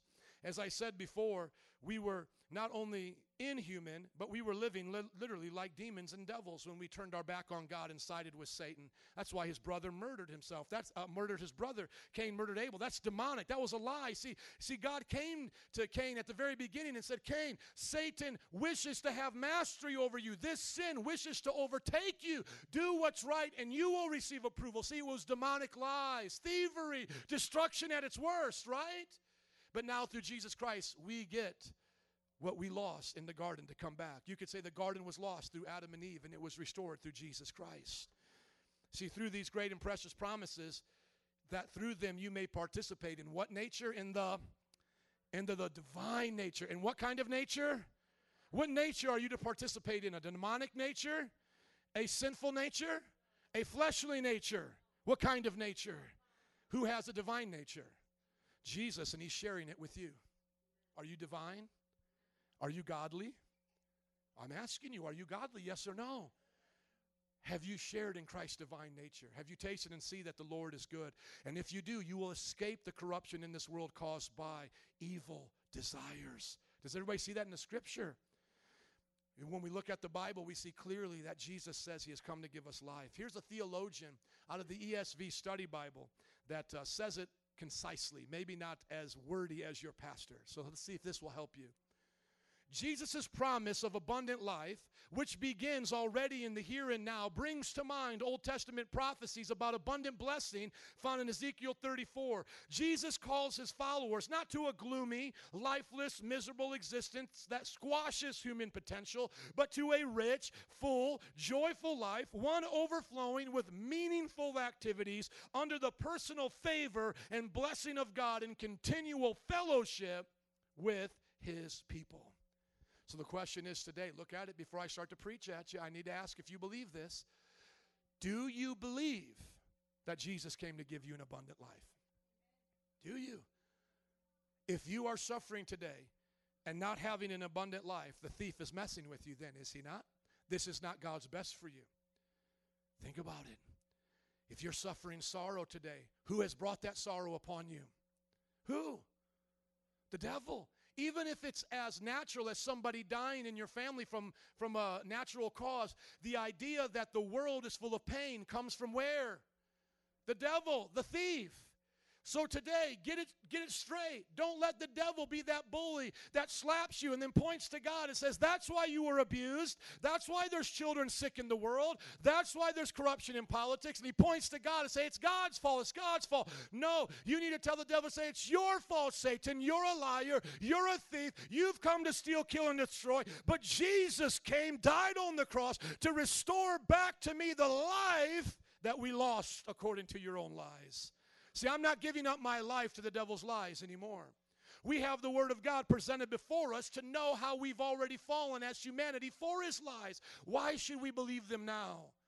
We see the dead ends of where his lies lead. They lead to death, destruction, to thievery. Can I hear an amen? Now, how many are ready for the message? Can I get an amen? Okay, now what I have to show with you is 2 charts, and then I want to show with you 14 scriptures. Are you guys ready? We'll see. I didn't get to all the scriptures in the first service. Now let me show this to you. See, what I just preached to you is called the salvation message. That is that you were born a sinner under the curse of Adam and Eve because the devil lied to them, stole from them, destroyed them. And Jesus came to give you new life, to be born again, to be saved. Does everybody hear that? Did you hear that today? Jesus came to give you life. That's called salvation. You're saved from the thief. You know, somebody says to me, Joe, you know, when Christians say they're saved, what are they saved from? You're saved from death, hell, the devil, bad stuff. That's what it means. From yourself, you're saved. So I have told you the salvation message. I've asked you if you believe it. And most of you said, I believe it. How many believe it? Amen? Okay, now watch. My question is, do you believe a false belief called progressive salvation, or do you believe the biblical definition of complete salvation? Now let me just give you the example. Progressive salvation is likened unto that progress bar that you have when you download something from the internet. I don't know if you remember AOL and dial-up, and you had to wait for things, and you were waiting for it 55%, 80%, or if you're downloading something now from the internet, or like when you're watching Netflix and it stops and that thing starts spinning. How many know what I'm talking about when I say a progress bar? Now, there are people that believe that is what salvation is. That when you came to Jesus as a zero, nothing. And then you started downloading salvation. When you started coming to church, you started downloading it. When you started reading your Bible, you started downloading it. And so if you've been coming to church for about a week or a month or so, you're probably about 10% Christian now. You still got 90% of the devil and the world and the thief going on in your life. But hey, at least I got 10% of Jesus in me, Pastor. And then you start thinking to yourself, well, if I keep coming to church, keep reading my Bible, keep doing religious things, I'll get 20% saved. And oops, I cussed, so I must go back to 10% saved. And then all of a sudden, if you're really religious and you wear weird clothes and, you know, do weird things, and now you're 34, 50%, 60%, and you get this mindset that I'm not really at any time 100% saved. I'm not really who God wants me to be. God is working on me. And where you go to get this mindset is you turn to your flesh. You turn to the book of your flesh, 2 Flesh, chapter 2, verse 11. So you go to your flesh, you talk to yourself, and this is what you say. You say, God is still working on me, and one day I'll be all that he wants me to be. Because right now, nobody is perfect. And that's what I believe. So, Pastor, I believe in abundant life, but I got about 10% of it right now. Because nobody's perfect. Pastor, I believe Jesus died on the cross to make me born again, but I'm only about 40% born again. And that's honestly what people in this church have believed and believe now. Almost all your friends out there, when you talk about Christianity, this is what they would believe. As a matter of fact, if we just cropped out progressive salvation and just showed you this bar and this thing and took out the fleshly reference, so we just had this, and God is still working on me. One day I'll be what he wants me to be because nobody's perfect. That would be a mind passed around Facebook right now, and everybody would be like, oh, yeah, Thither, that's me. Oh, yeah, he's still working on me. Oh, yeah, he is. That's how everybody would be in the mindset. They'd be passing that thing around. God's still working on me. God's still working on me. But is that what the Bible says? Does the Bible say that there's an intermediate ground between life and death? Does the Bible give you the idea that you're born again slowly over 20 years? When you look at the Bible, look at this scripture, 2 Corinthians 5:17. You tell me what you think it means. Therefore, if anyone is in Christ, the new creation has come. The old has gone. The new is here. Thank you. So you want to know what it's like? Download. Boom, being done. You start Christianity at the finish line. Some of you are looking to have salvation as a finish line. Your calling is a finish line, a race you run to live your life day by day, doing what God called you to do, but you don't have to wait to get to heaven to see if you're saved. As a matter of fact, that is an Islamic point of view. It's also a Hindu point of view. For example, when you hear people say, well, I'm better, I have more good things than I do bad things, or, my good outweighs my bad. That is a Muslim concept of judgment. The Muslim believes on judgment, their life will be held up before Allah and scales will be there. They have a demon assigned to them and an angel. That's what you've seen in the cartoons. That is not a Christian concept. That is a Muslim concept. There's a demon here and an angel there. Demon's on the left, the angel is on the right. They will then present the works before Allah. The demon, all that he got the person to do will be placed upon that side. All that the angel got him to do will be placed on this side. If his good outweighs his bad, he'll be accepted into paradise. That is an Islamic point of view. That is a false point of view. That is not the Christian point of view.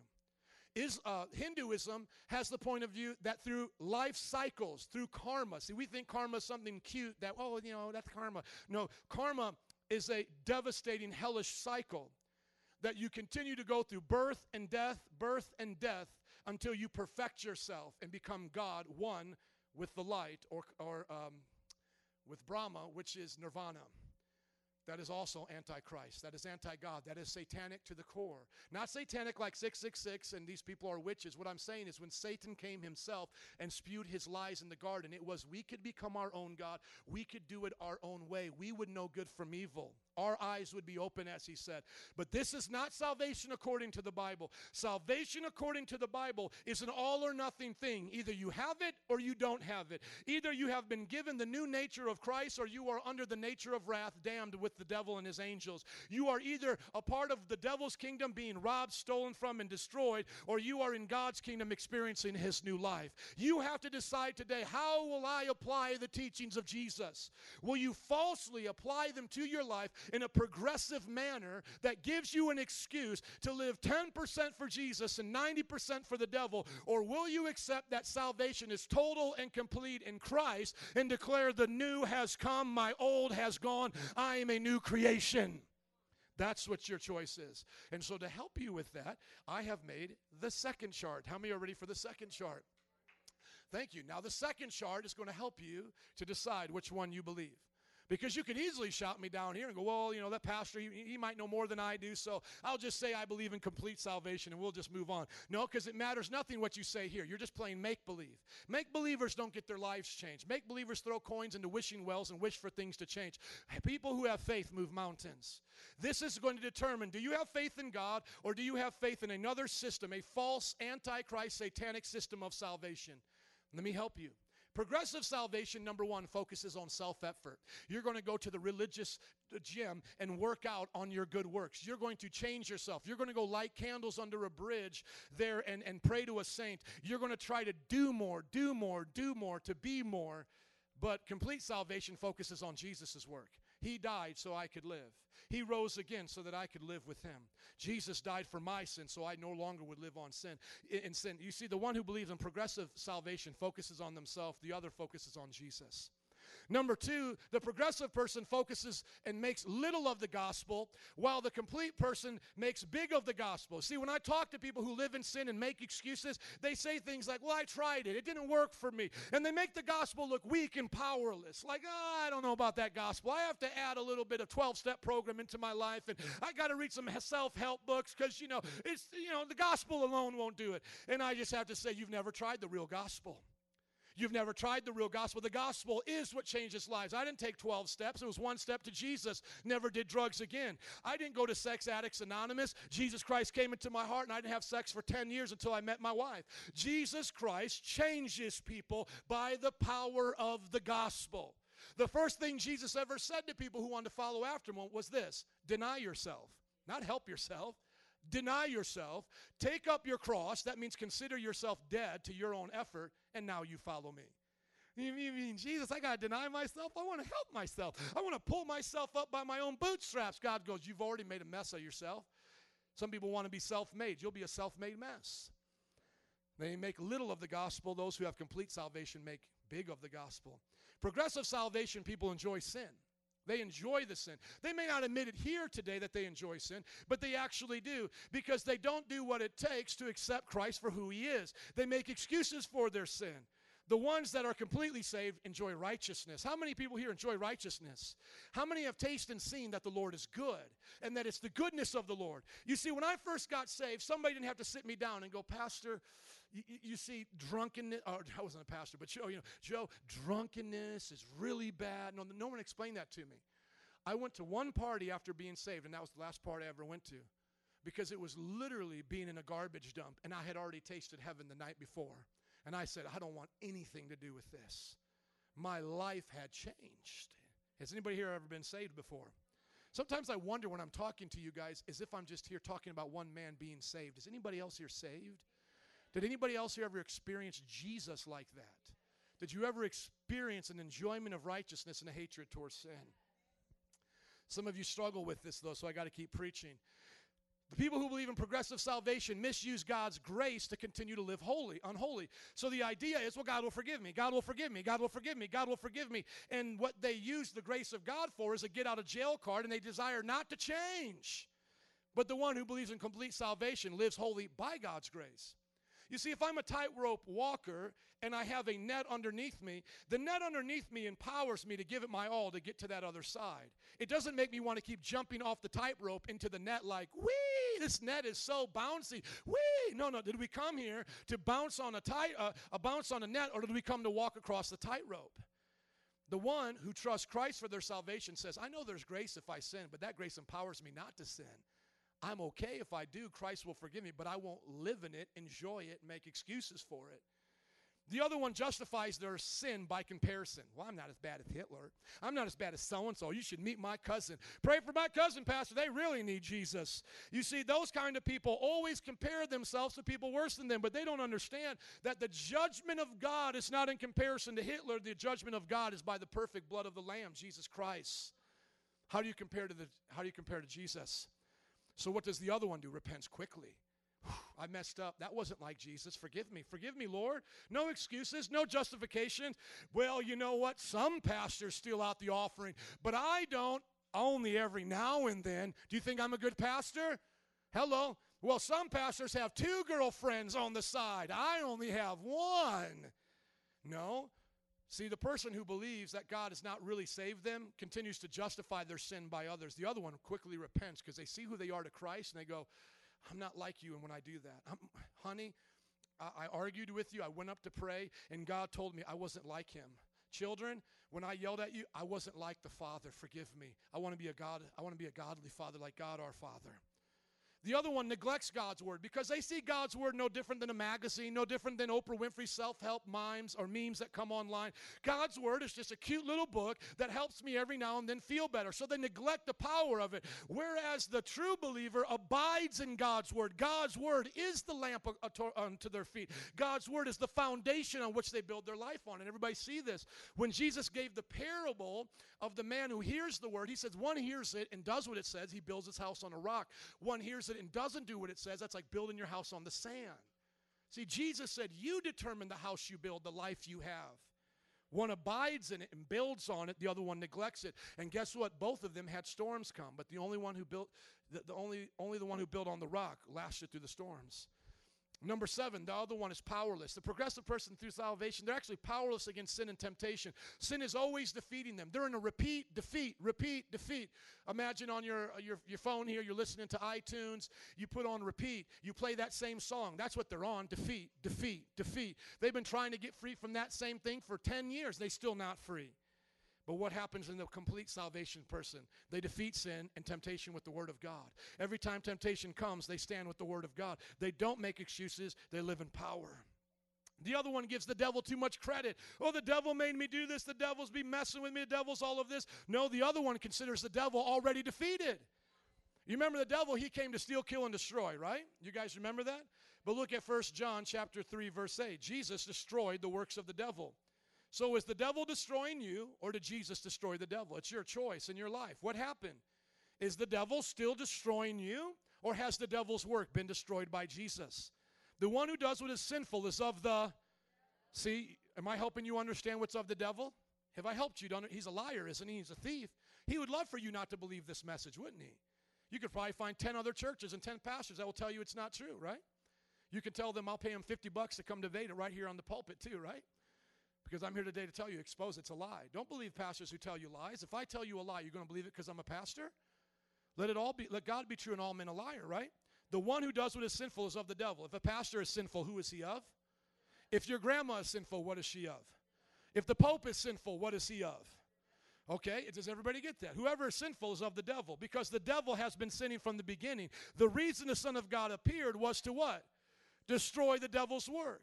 No one who is born of God will continue to sin because God's seed remains in him. That's the life that they're given. They cannot go on sinning because they have been what? Born of God. They have been, past tense, born of God. Why can't I keep on sinning? Because I have a life, the life of God, 100% download, bing, started in life. And I cannot keep on sinning. God convicts me. If I do, I am a liar and I do not know Christ. The other, in comparison, once again, the progressive salvation person lacks true faith, but they're religious. Do you know that sinners love religion? Because religion is a part of the self-help effort, the good versus evil of man making his own decisions. The idea that you can achieve more points with God is a sinful idea. This idea is found in all major religions. It's found in all self-help book teachings, because the idea is you are the author of your salvation. You determine what God will do for you, and that is so incorrect, my friends. When you do not have faith in Christ, you have nothing. Jesus plus nothing equals everything, period. It's not Jesus plus your self-effort equals salvation. Jesus plus you going. No, it's Jesus plus nothing equals everything. If you put Jesus plus anything else, you now have nothing. Jesus plus your self-effort equals nothing. Jesus plus religion equals nothing. Are you listening to me? But Jesus plus nothing equals everything. Jesus spoke to a world that did not even exist and said, "Let there be light." Do you not think that Jesus can speak to your soul and say, "Let there be light"? In him was life, and that life was the light of all mankind. The light shines in darkness, and the darkness has not overcome it. That's your Bible, friends. When you become born again, you are born of God. Nothing shall separate you from the love of God. You are blessed with every heavenly blessing in spiritual places. You've been given everything you need for a godly life in him. You are a partaker in the divine nature. Greater is he that's in you than he that's in the world. You can do all things through Christ who strengthens you. This is the Bible. This is the Bible. Be holy, for I am holy. Be perfect as your heavenly Father is perfect. The idea is that we live by faith and we reject false religion. When you're sitting here today, right now, you're hearing this, you may want to find people to agree with you if you believe in progressive salvation, because misery loves company. Well, I went to church and you wouldn't believe what my pastor said. You just wouldn't believe it. You wouldn't believe it. What did he tell you? He actually said that when I was saved, I was really saved. And I just don't believe it. Huh? He said when I was born again, I was actually born again and I was supposed to live holy. Oh, my goodness, he did. He told you that? Oh, yeah, he actually told me that I was supposed to be holy like God is holy. Oh, my goodness. You know, doesn't he know nobody's perfect? Oh, no, he thinks that when Jesus said, "Be perfect for your heavenly Father is perfect," he actually thinks Jesus meant that. Oh, you done? Well, you better stop going to that church. I got another church you can go to that they just shout and holler the whole time, take your money, make you dance, and feel better about yourself. Oh, you mean you got a church like that? Oh, yeah, I'll go there. I'll read that pastor's book. Why? Because I'm not expected to live in new life at that church or with that teaching. I'm able to keep on being a poor, suffering little sinner that never becomes a holy saint. You see, the one who has complete salvation loves correction, loves accountability. It may not always feel good at the moment, but deep down inside, you know you love it. You know that you love when someone shows you the plank in your eye, the speck in your eye, whatever, when they show the sin, and they do it out of love. How many of you have had people in love say, "Hey, you better be careful about this. Watch out with this. Guard your marriage with this. Shut this off here. Don't be alone with this person here. Be careful about going here." See, God loves us enough to correct us and rebuke us. The Bible says open rebuke is better than hidden love. The Bible says a fool hates correction, but the wise love correction. Number 11, they complain that they're weak all the time because there's this progressively getting saved. I'm only 10% saved, Pastor. How do you expect me to say no to all these temptations? I'm only just this much saved. I only got this much Jesus in me, Pastor. It's so hard. let me put it on Facebook how hard it is. It's so hard. Life is so hard. No, but those who are completely saved proclaim they are strong in Christ. They proclaim, though I am weak, I am strong in him. They say, though my flesh is weak, I will do the will of God. Not my will, but your will be done. They say, lead me not into temptation, but deliver me from evil. For thine is the power, the glory, and the power. Thine is the power and the glory and the honor forever. They say, I'm strong in Jesus. I can do all things. They take the word of God seriously and fight, as we've learned last month. Now, lastly, the progressive salvation people, after they hear all of this, right? After they hear all of this, now they're cynical of others who claim to live holy. Psst, psst. You hear Pastor? Pastor saying he's holy. I bet you he's not really holy. I've met other pastors who said they're holy, and they're not holy. I've seen these televangelists. They do all this other stuff, and then they lie to the people and just get rich. You see, they become cynical. Now, I want you to understand this as you look at the Bible. What cynicism is, really, when you hear the teachings of Christ, it's mockery. Somebody say mockery.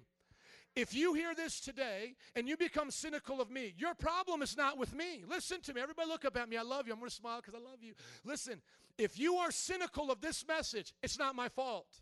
Even if today I did one of the most craziest things you've ever heard about pastors doing, which a pastor actually did, have homosexual sex with a prostitute while doing crystal meth. If you heard that about me, that would not change this from being true, because your cynicism is not against me, it's against the Bible. Because he said, the thief comes stealing, killing, destroying. I've come, Jesus said, to give you life, enjoyable life, abundant life. That's either true or it's not.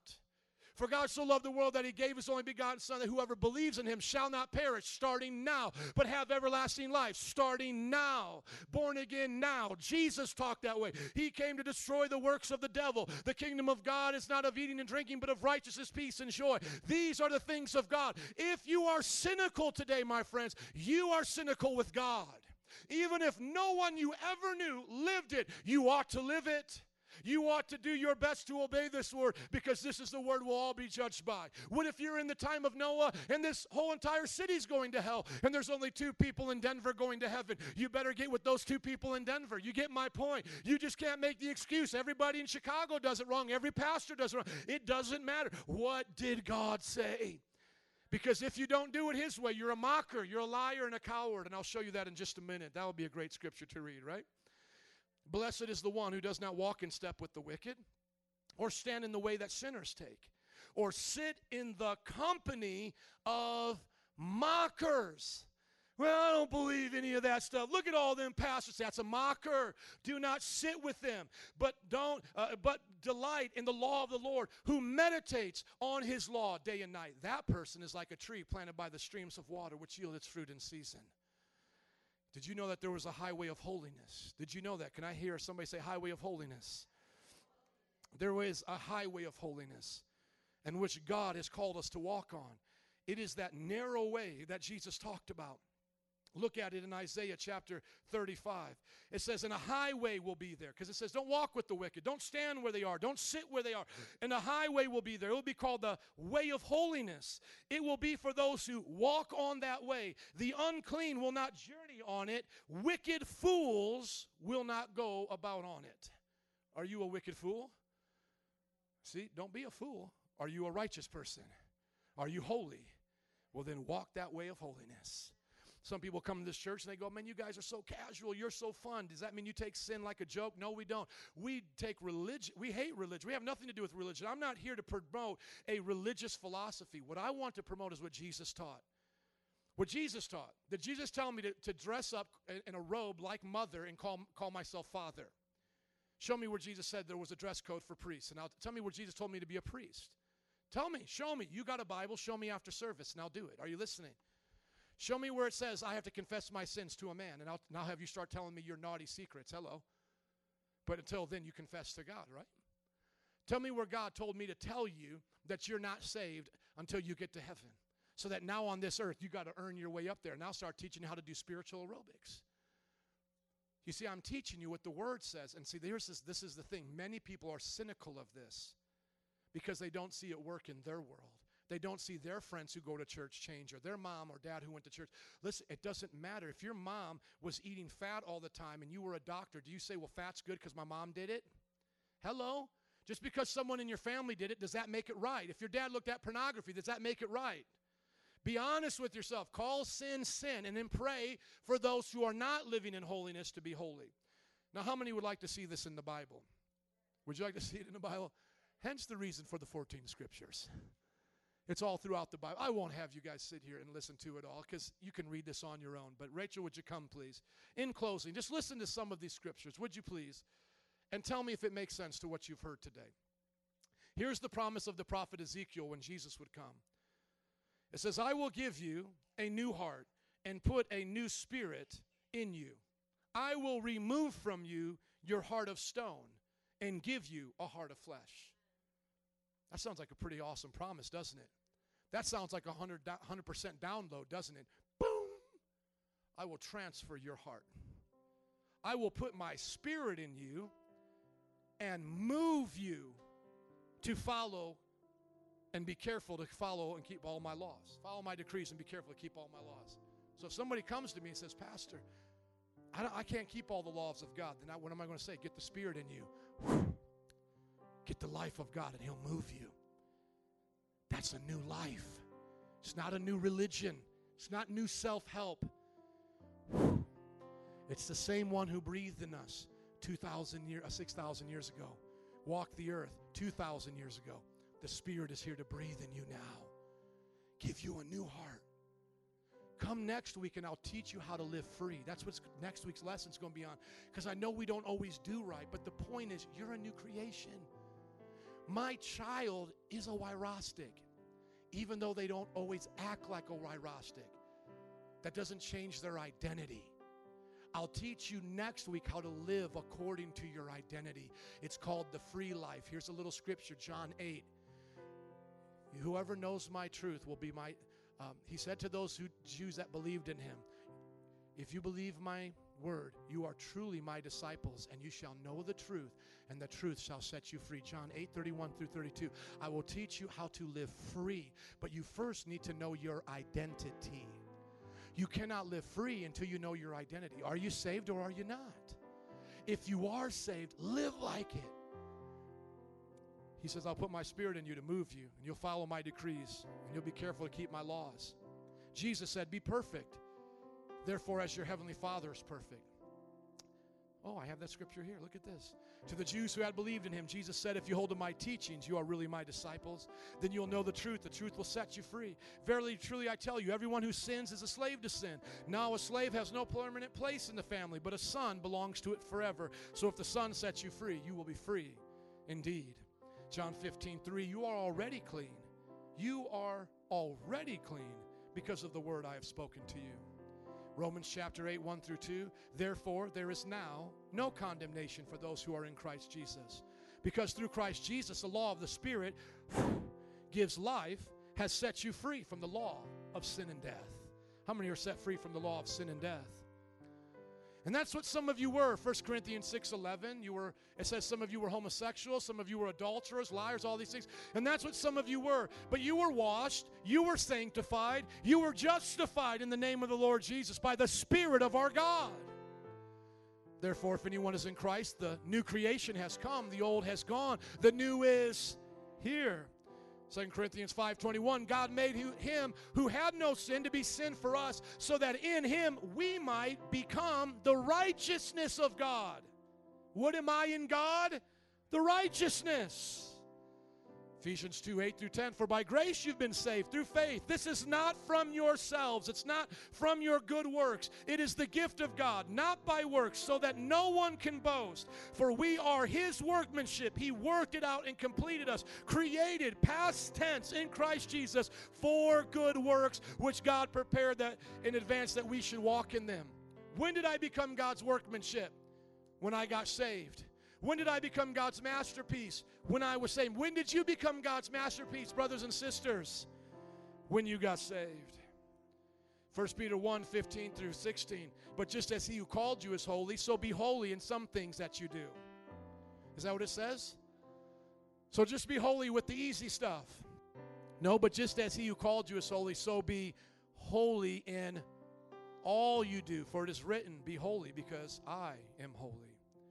You've heard this scripture. Because of his divine power has given us everything we need for a godly life through our knowledge of him who called us by his own glory and goodness. Through these, he has given us very great and precious promises, promises of heaven, a new body. That's why we get our body back, y'all, because we're going to live upon the earth.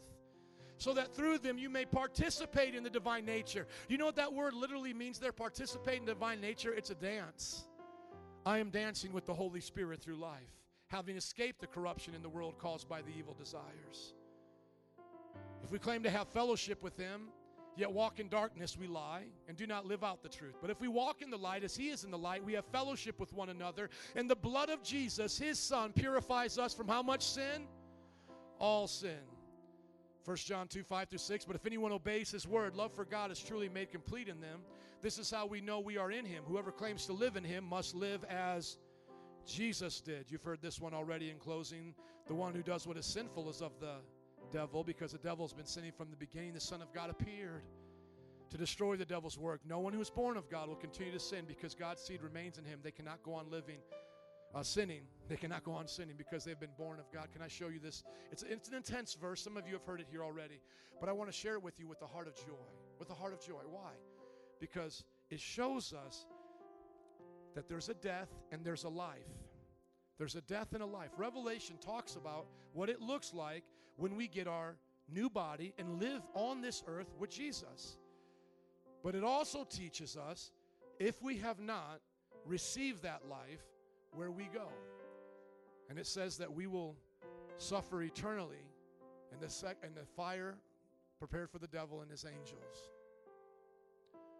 Excuse me. Now, Revelation chapter 20. Look at it right here, please. Revelation chapter 20. Look at this. The sea gave up the dead that were in them. Revelation 20:13. The sea gave up the dead that were in it. Death and Hades gave up the dead that were in them. See, that's hell. See, hell is giving up their dead. And each person was judged according to what they had done. This is where self-help religion goes. It goes to judgment. You're judged by your works. The Christian is judged by faith. If you're saved, your name is written in the Lamb's Book of Life. You're judged by what Christ does. But if you do not have faith in Christ and his true, complete salvation, and you've tried to do it yourself, you'll be judged by every jot and tittle. Now then, death and hell were thrown into the lake of fire. The lake of fire is the what death? The second death. Anyone whose name was not written in the book of life was thrown into where? The lake of fire. Now, Jesus said, I have come to give you life. Do you want to see what it looks like at the end? Look at what it looks like at the end. After they've gone to their second death, where do we go? It is done, Jesus says. I am the Alpha and the Omega, the beginning and the end. To the thirsty I will give water without cost from the spring of the water of life. Those who are victorious will inherit all of this. I will be their God, and they will be my children. But the cowardly, the unbelieving, these who didn't believe this, the vile, the murderers, along with those dirty people, the sexually immoral, those who practice magical arts, the idolaters and all liars, they'll be consigned to the lake of fire. This is the second death. But then he keeps going on, and then he says here, he goes, if I could just get this, see, I got stuck right here. Please forgive me. It's so powerful right here.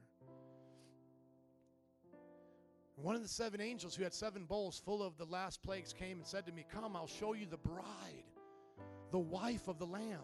See, we were prepared for glory. We were given life to be with God. As we feel his presence inwardly, one day we'll be able to touch him physically and be in his presence forever. And he carried me away in the spirit. And now watch. He carried me away in the spirit to a great and high mountain and showed me the holy city, Jerusalem, coming down from out of heaven above. The new Jerusalem is a city of God's people. We were up there during the time of judgment, but now we're coming down with our new bodies. And it's shown with the glory of God. Its brilliance was like the very precious jewel, like a jasper, clear as crystals. It had 12 walls, and all of these wonderful things are happening there. And then look at what happens as he gets down to the end here. Look at what he talks about when it comes to life. It says, the nations will walk by its light. The kings of the earth will bring their splendor into it. On no day will its gates ever be shut, for there will be no night there. The glory and honor of the nations will be brought to it. Nothing impure will enter it, nor will anyone who does what is shameful and deceitful, but only those whose names are written in the Lamb's book of life. And you see this right here? What does this word say here? Oh, man, Lord help me. What is it? Oh, where did that sassy thing go? There we go. What does it say here? Eat in what? See, then the angel showed me the river of the water of life, as clear as crystal, flowing from the throne of God and the Lamb. There's the Father, there is the Son, and there is the Holy Spirit. The Holy Spirit is the water of life. And it says, down the middle of this great street of the city, on each side the river stood the tree of life. That was the tree we couldn't eat from after we sinned. Otherwise, we would have lived eternally damned. That tree of life is placed back in the garden. Now it's restored, bearing these fruit. We eat it, and the leaves are the healing of the nation. No longer will there be any curse. The throne of God and the Lamb will be in the city, and the servants will serve them. He continues to share, and I'll just go right on down here to the end. I wish I had time to read it all. And now look at what he says right here. I am the Alpha and the Omega, the first and the last, the beginning and the end. Blessed are those who wash their robes, that they may have the right to the tree of, and may go through the gates into the city. The question that I want to ask you today in closing is, do you want to receive that new life today so that you can live forever in New Jerusalem with God, eating from the tree of life, touching physically Jesus Christ, drinking physically the Holy Spirit's river? Because today that new life that Jesus gives at salvation today is abundant, overflowing and powerful. And no one who receives it can ever be the same again. All the old passes away, and behold, the new has come. One day the world will see what God did on the inside of us. But right now it needs to start in here, amen? Could we just have an attitude of prayer as the altar workers and band comes? Would you just close your eyes in an attitude of prayer, however you can focus on God right now, and simply just ask yourself this question: have I received by faith complete salvation? Be honest with yourself. Have you received salvation? Now, there's two types of people that would say no to that. The first ones who have just never done it, and then those who have done it but did it wrong. For both of those groups right now, would you simply say, Jesus, forgive me for my sin, and come into my heart and make me new. Start a new life in me. And for the rest of us here, as they're praying, for those of us here who would say, Joe, I believe it. I believe I'm completely saved. I know that the finish line was completed in my life. I got saved. I was born again. Would you now begin to thank God and ask Him to guard your heart from ever wandering from this path? The Bible says even if a righteous man falls 7 times, they'll get back up. Why? Because they're truly righteous. Even if they mess up, they in their heart, they still want God. And I want you to do that, because that's what I'm going to do right now for these next few moments. Is just make sure, as others are accepting Christ, that we would make sure that we would walk with Christ and thank Him for it, and not think of ourselves more highly than we ought, and start living now in our own self-effort and think, look at all the good that I've done. Like after I get done preaching here, like, wow, that was awesome. You see that message. You see what God did. Whoa, look what I did. And I start now taking the credit for what God did, right? Because have pastors fallen? Yes. If an angel from heaven can fall, we can fall. But I want to keep salvation. I want to walk in salvation. You ever heard the term working out your salvation? That literally means working from salvation. Just like Ephesians says, you were not saved by good works, but after you're saved, you are Christ's workmanship to do good works.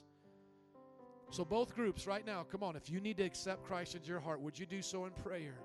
As Rachel and I begin to sing, I Surrender All.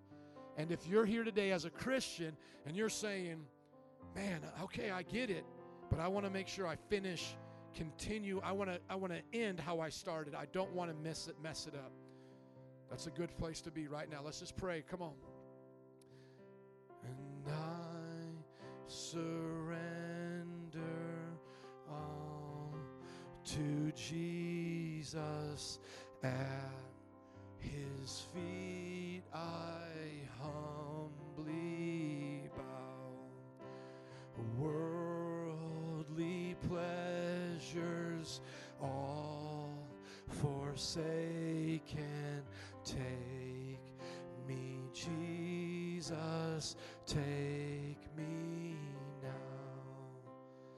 Unto Jesus I surrender all. To him I freely give. Can you put up the words, please?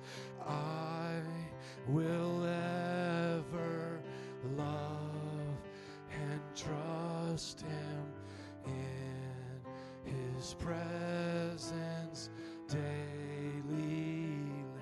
I'm going to sing the second verse.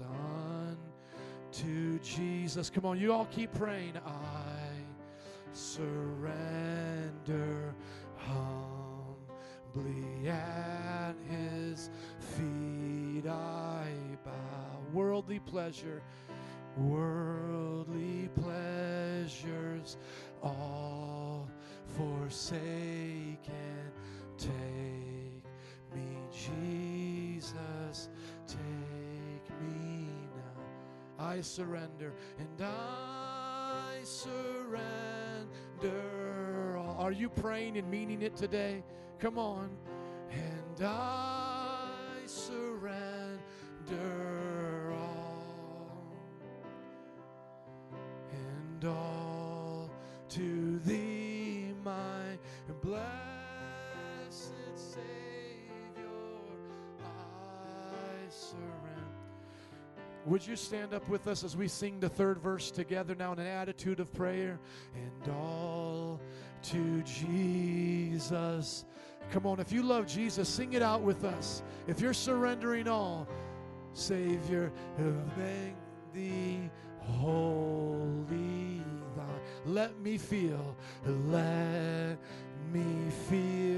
the Holy Spirit, truly know that thou. Come on, from the beginning, just of that verse, all to Jesus and all to. If you mean it today, sing it out. I surrender, make me Savior, holy thine. Let me feel the Holy Spirit, truly know that. Before we sing that fourth verse, scroll it up, please. But would you all look up at me in an attitude of prayer? Do you understand why I as a pastor, preach this with so much passion? It's because the character of God is at stake. When I meet people and they say, I tried it and it didn't work, that's what makes me go, hey, no, you didn't try the right thing. It always works. God always works. Do you guys get it? And what I love about a lot of these old songs is that that's the point of view they were singing from. And so I want you to see this fourth verse. Highlight it for us, please, because I want you to hear the heart of Charles Wesley and what he's saying here in this fourth verse. What he says, all to Jesus I surrender. Lord, I give myself to thee. Fill me with thy love and power. Let thy blessing fall on me. And so what he's really saying is, if I'm saved, I'm going to know that I'm saved. I'm going to know that I've been changed. So let that blessing fall on me. And then the last verse, which is my favorite, look at it. He goes, all to Jesus I surrender. Now I feel the sacred flame. Now I feel it. Oh, the joy. Half of you guys to get excited about it. Oh, the joy of full salvation. Glory, glory to his name. Woo! Thank you, Jesus. Oh, I love you so much, God. May I never forget. Come on. Oh, thank you, Jesus. Man, come on. Full salvation. Complete salvation. We got to remember this is what it is, friends. It is or it's not. Come on. He either is the Lord of all or he's not Lord at all. He either can move the mountains or he never created them to begin with. He either can save you completely or he's a worthless martyr, good for nothing. But if that man was God in the flesh and he died on the cross for our sins, he is risen from the dead and he is breathing life and full salvation into all of our spirits today, into all of our souls. Can I encourage you today? Not rebuke you over sin. I mean, you can't get a sinner to live like a Christian by rebuking them. Listen to me. That's like trying to walk on the water. When Peter was on the water, the only way he could walk across it was by faith in Christ. And it is that much harder to try to live holy without Christ. If you think you can live holy without Christ, try to walk on water because that's easier. Hello. No man can change himself. This is the true gospel. Christ alone changes you. He defies the nature of the flesh and gives you a divine nature. He gives us full salvation. And so as we sing these last two verses, would you sing it as your prayer today, believing I'm fully saved? And the old timers used to say it like this: I know that I'm saved, I'm sanctified, and I'm filled with the Holy Ghost and fire. I mean, we may not be all religious dancing like this today, but can we believe that we're really saved? And when people see us in the world, they'll see Christ in us, amen? And when we mess up, we'll say, hey, that wasn't Christ, that was me, I was wrong. I'm going to deny myself and repent and keep on living the life he gave me. Come on, help me somebody. And all to Jesus I surrender. Lord, I give. Lord, I give myself to thee. Fill me with thy love and power. Let thy blessing fall on me. All to Jesus. Last verse. To Jesus. I wish I could sing it like I feel it. Come on. Woo! And now I feel. Come on, does anybody feel Jesus in this place? Oh, the joy. Oh, the joy of full salvation. Glory to his name. Would you give him a hand clap of praise if you believe it? Yes. We love you. You save us to the uttermost. You put one hand in the gutter and the other one in glory, and you brought us out, oh God. You took us out of the miry clay and set us upon the rock. Now I pray that we live in. As we get ready to close today, thank you for your patience. If you need prayer for anything, would you find an altar worker? Or if you just want to hang out at the after party, we're going to sing Jesus, center of it all. Feel free to hang out. There's workers here to talk with you, even in the cafe. But just know this today, there is full salvation for you. Paul got fully saved. He once was a murderer. Hello, and he wrote 3/4 of the New Testament. Peter, after he repented from denying Christ 3 times, he got fully saved and preached at Pentecost. Some of my favorite preachers came from the worst backgrounds you could imagine. One of my favorite preachers, Steve Hill, was a heroin-shooting drug addict, but he got saved and set the world on fire. You can do it, my friends. You can be the father God called you to be. You can be the mother, the worker, the leader in your neighborhood. Let us do it with the glory of God. Amen. Let's give God a hand clap of praise. Amen. We had church. We're going to sing. This is the after party. Otherwise, you're dismissed. Come up and get prayer from one of these great brothers and sisters. Have a great week. Would you start helping me sing Jesus Be the Center of It All? Come on. And Jesus be the center of it all. Stephanie, would you come and sing, please? And Jesus be the center. As you go, God bless you. We'll pray up here for as long as you need it. Ready to.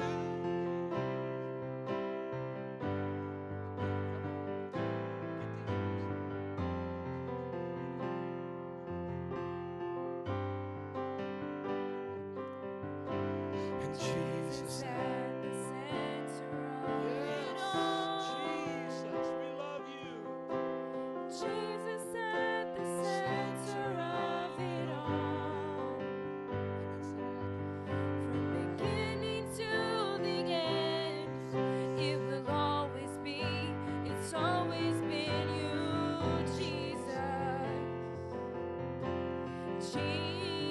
God bless you as you go, but anyone who needs prayer, come on up. We'll pray for you.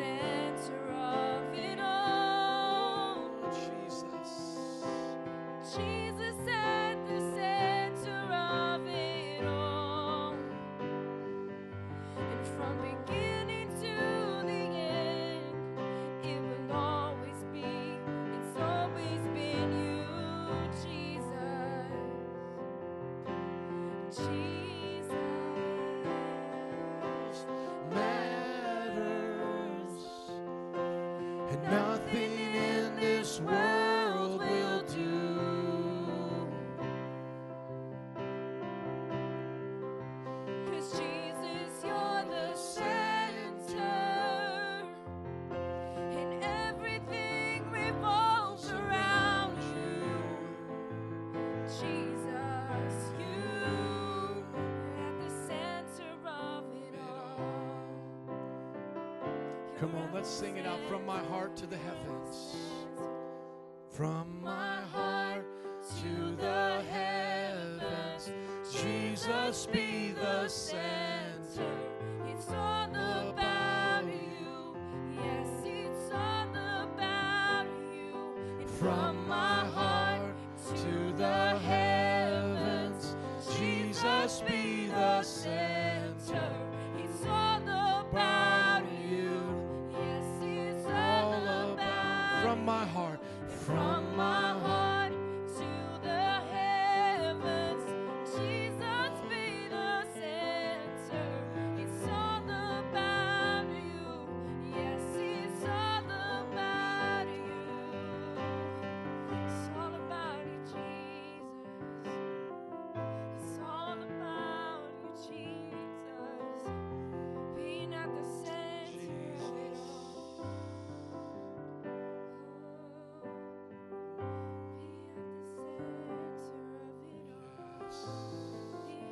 there you go, Stephanie. Keep singing from your heart. Whatever the Lord gives you. What an amazing time today to hear about the life of God. Jesus' life makes all the difference. He transforms, He changes us. We go from glory to glory, but never from sin to glory, from sin to glory. It's always from glory to glory. From the place of salvation to another place of glory, to another place from salvation. No eye has seen, no ear has heard all that God has for us. But we need to trust Him. We need to say, I am who God said I am. I can do what God said I can do. So let's sing it one more time. But this time, let us say, be the center of the church. Jesus be the center of the church. We could say this, church, right? And Jesus be the center of this church. From beginning to the end, it's always been you, Jesus. Come on, one more time. Be the center of this church. And Jesus be the center of this church. We need you, God. We need you. Jesus be the center of this church. From beginning to the end, it will always be, it's always been you, Jesus. Does anybody else want prayer? Just as we're up here for these last few moments in the after party, let us pray for you. Let us pray that the eyes of your heart will be open, that you'll know the power of God in Christ Jesus today. Because you see, Rachel, that is the prayer of Paul. Would you put up Ephesians chapter 1 for me, please, Jose? For those who are praying, keep praying. But I want to show you the prayer of Paul. Can I show you that? Because how do you pray for people who already have everything that Christ gave them, right? It's like that old thing with Father's Day. How do you get your father who has everything? Well, this is how we pray. Scroll on down a little bit. You'll see when he starts praying. Keep on going. He'll say, I pray, I pray. For this reason, there you go. Thank you, Stephanie. For this reason, ever since I heard about your faith in the Lord Jesus and your love for all God's people, look what he says here. See, loving God and people, right?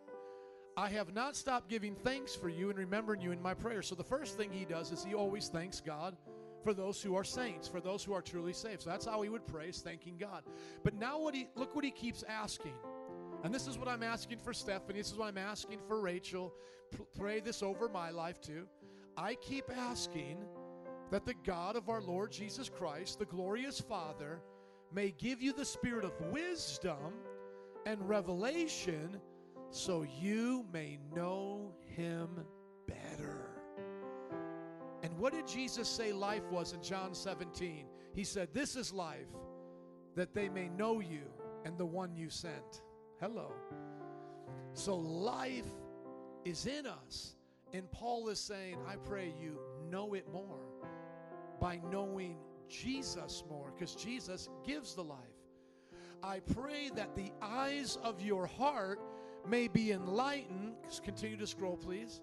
In order that you may know the hope to which he has called you, the riches of his glorious inheritance in his People, holy people. And what kind of people? Holy people. In his holy people. Go back there, brother. Thank you. In his Holy people. So our prayer should be, God, show us what you've already done in us. Open up our eyes. Let us know Jesus. Let us know you more. Now watch. And his incomparably great power for us who believe. So the power of the new life is in those who believe. So I pray, Paul's saying here, that you will know that power more. That power is the same as the mighty strength. Follow along, good sir. Thank you. That he exerted when he raised Christ from the dead and seated him at his right hand in heavenly realms. So he's saying, I pray that you know resurrection power, as he said in Philippians 4. Go back up, sir. You're moving too quickly, please. Go back up a little bit more. That power is the same as the mighty strength he exerted when he raised Christ from the dead. See, that's what we call resurrection life power. Go to Ephesians chapter 3, verse 11, please. So for those of us that love to pray, after party, we come up here. What are we praying? We're not having pity-patty parties. Oh, God, forgive me. I'm not living up like I should. I keep messing up. No. Repentance should be short and sweet. It should be right to the point. Lord, I messed up. Forgive me. But there's no condemnation. I'm moving on, right?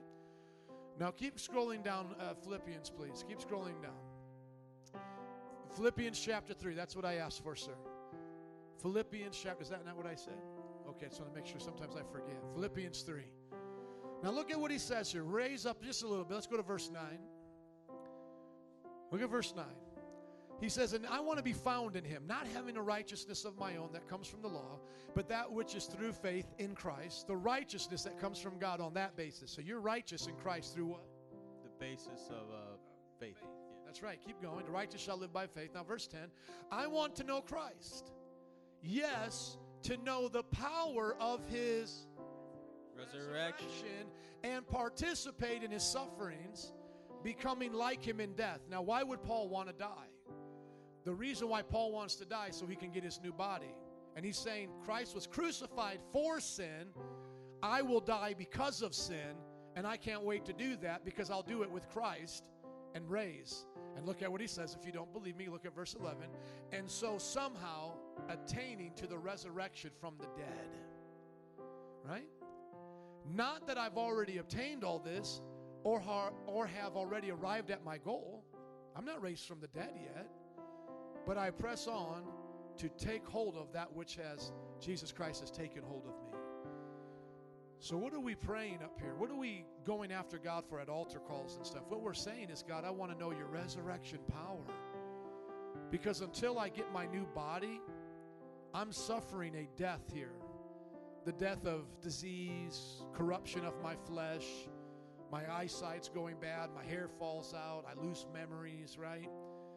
I'm going through these things, Jesus, and I want to know you. And I want to know the hope that's in you. That when it's finally said and done and my earthly breath leaves me, that the breath of God lives on. And then one day gets housed in a new body, or as Paul said, a new tent. So what is the new life? It's a spiritual life that then impacts the eternal physical life. And what should our prayer be? God, I want to know that life. I want to know you more. I want to know the life more. I want to know the power more. Because I believe. I believe. So let no one here leave out the same way they came. Let us all leave out of here living and breathing the new life. The breath of God is in our souls today. Would you like to pray something like that for us? Oh, Lord, you are so good, Lord.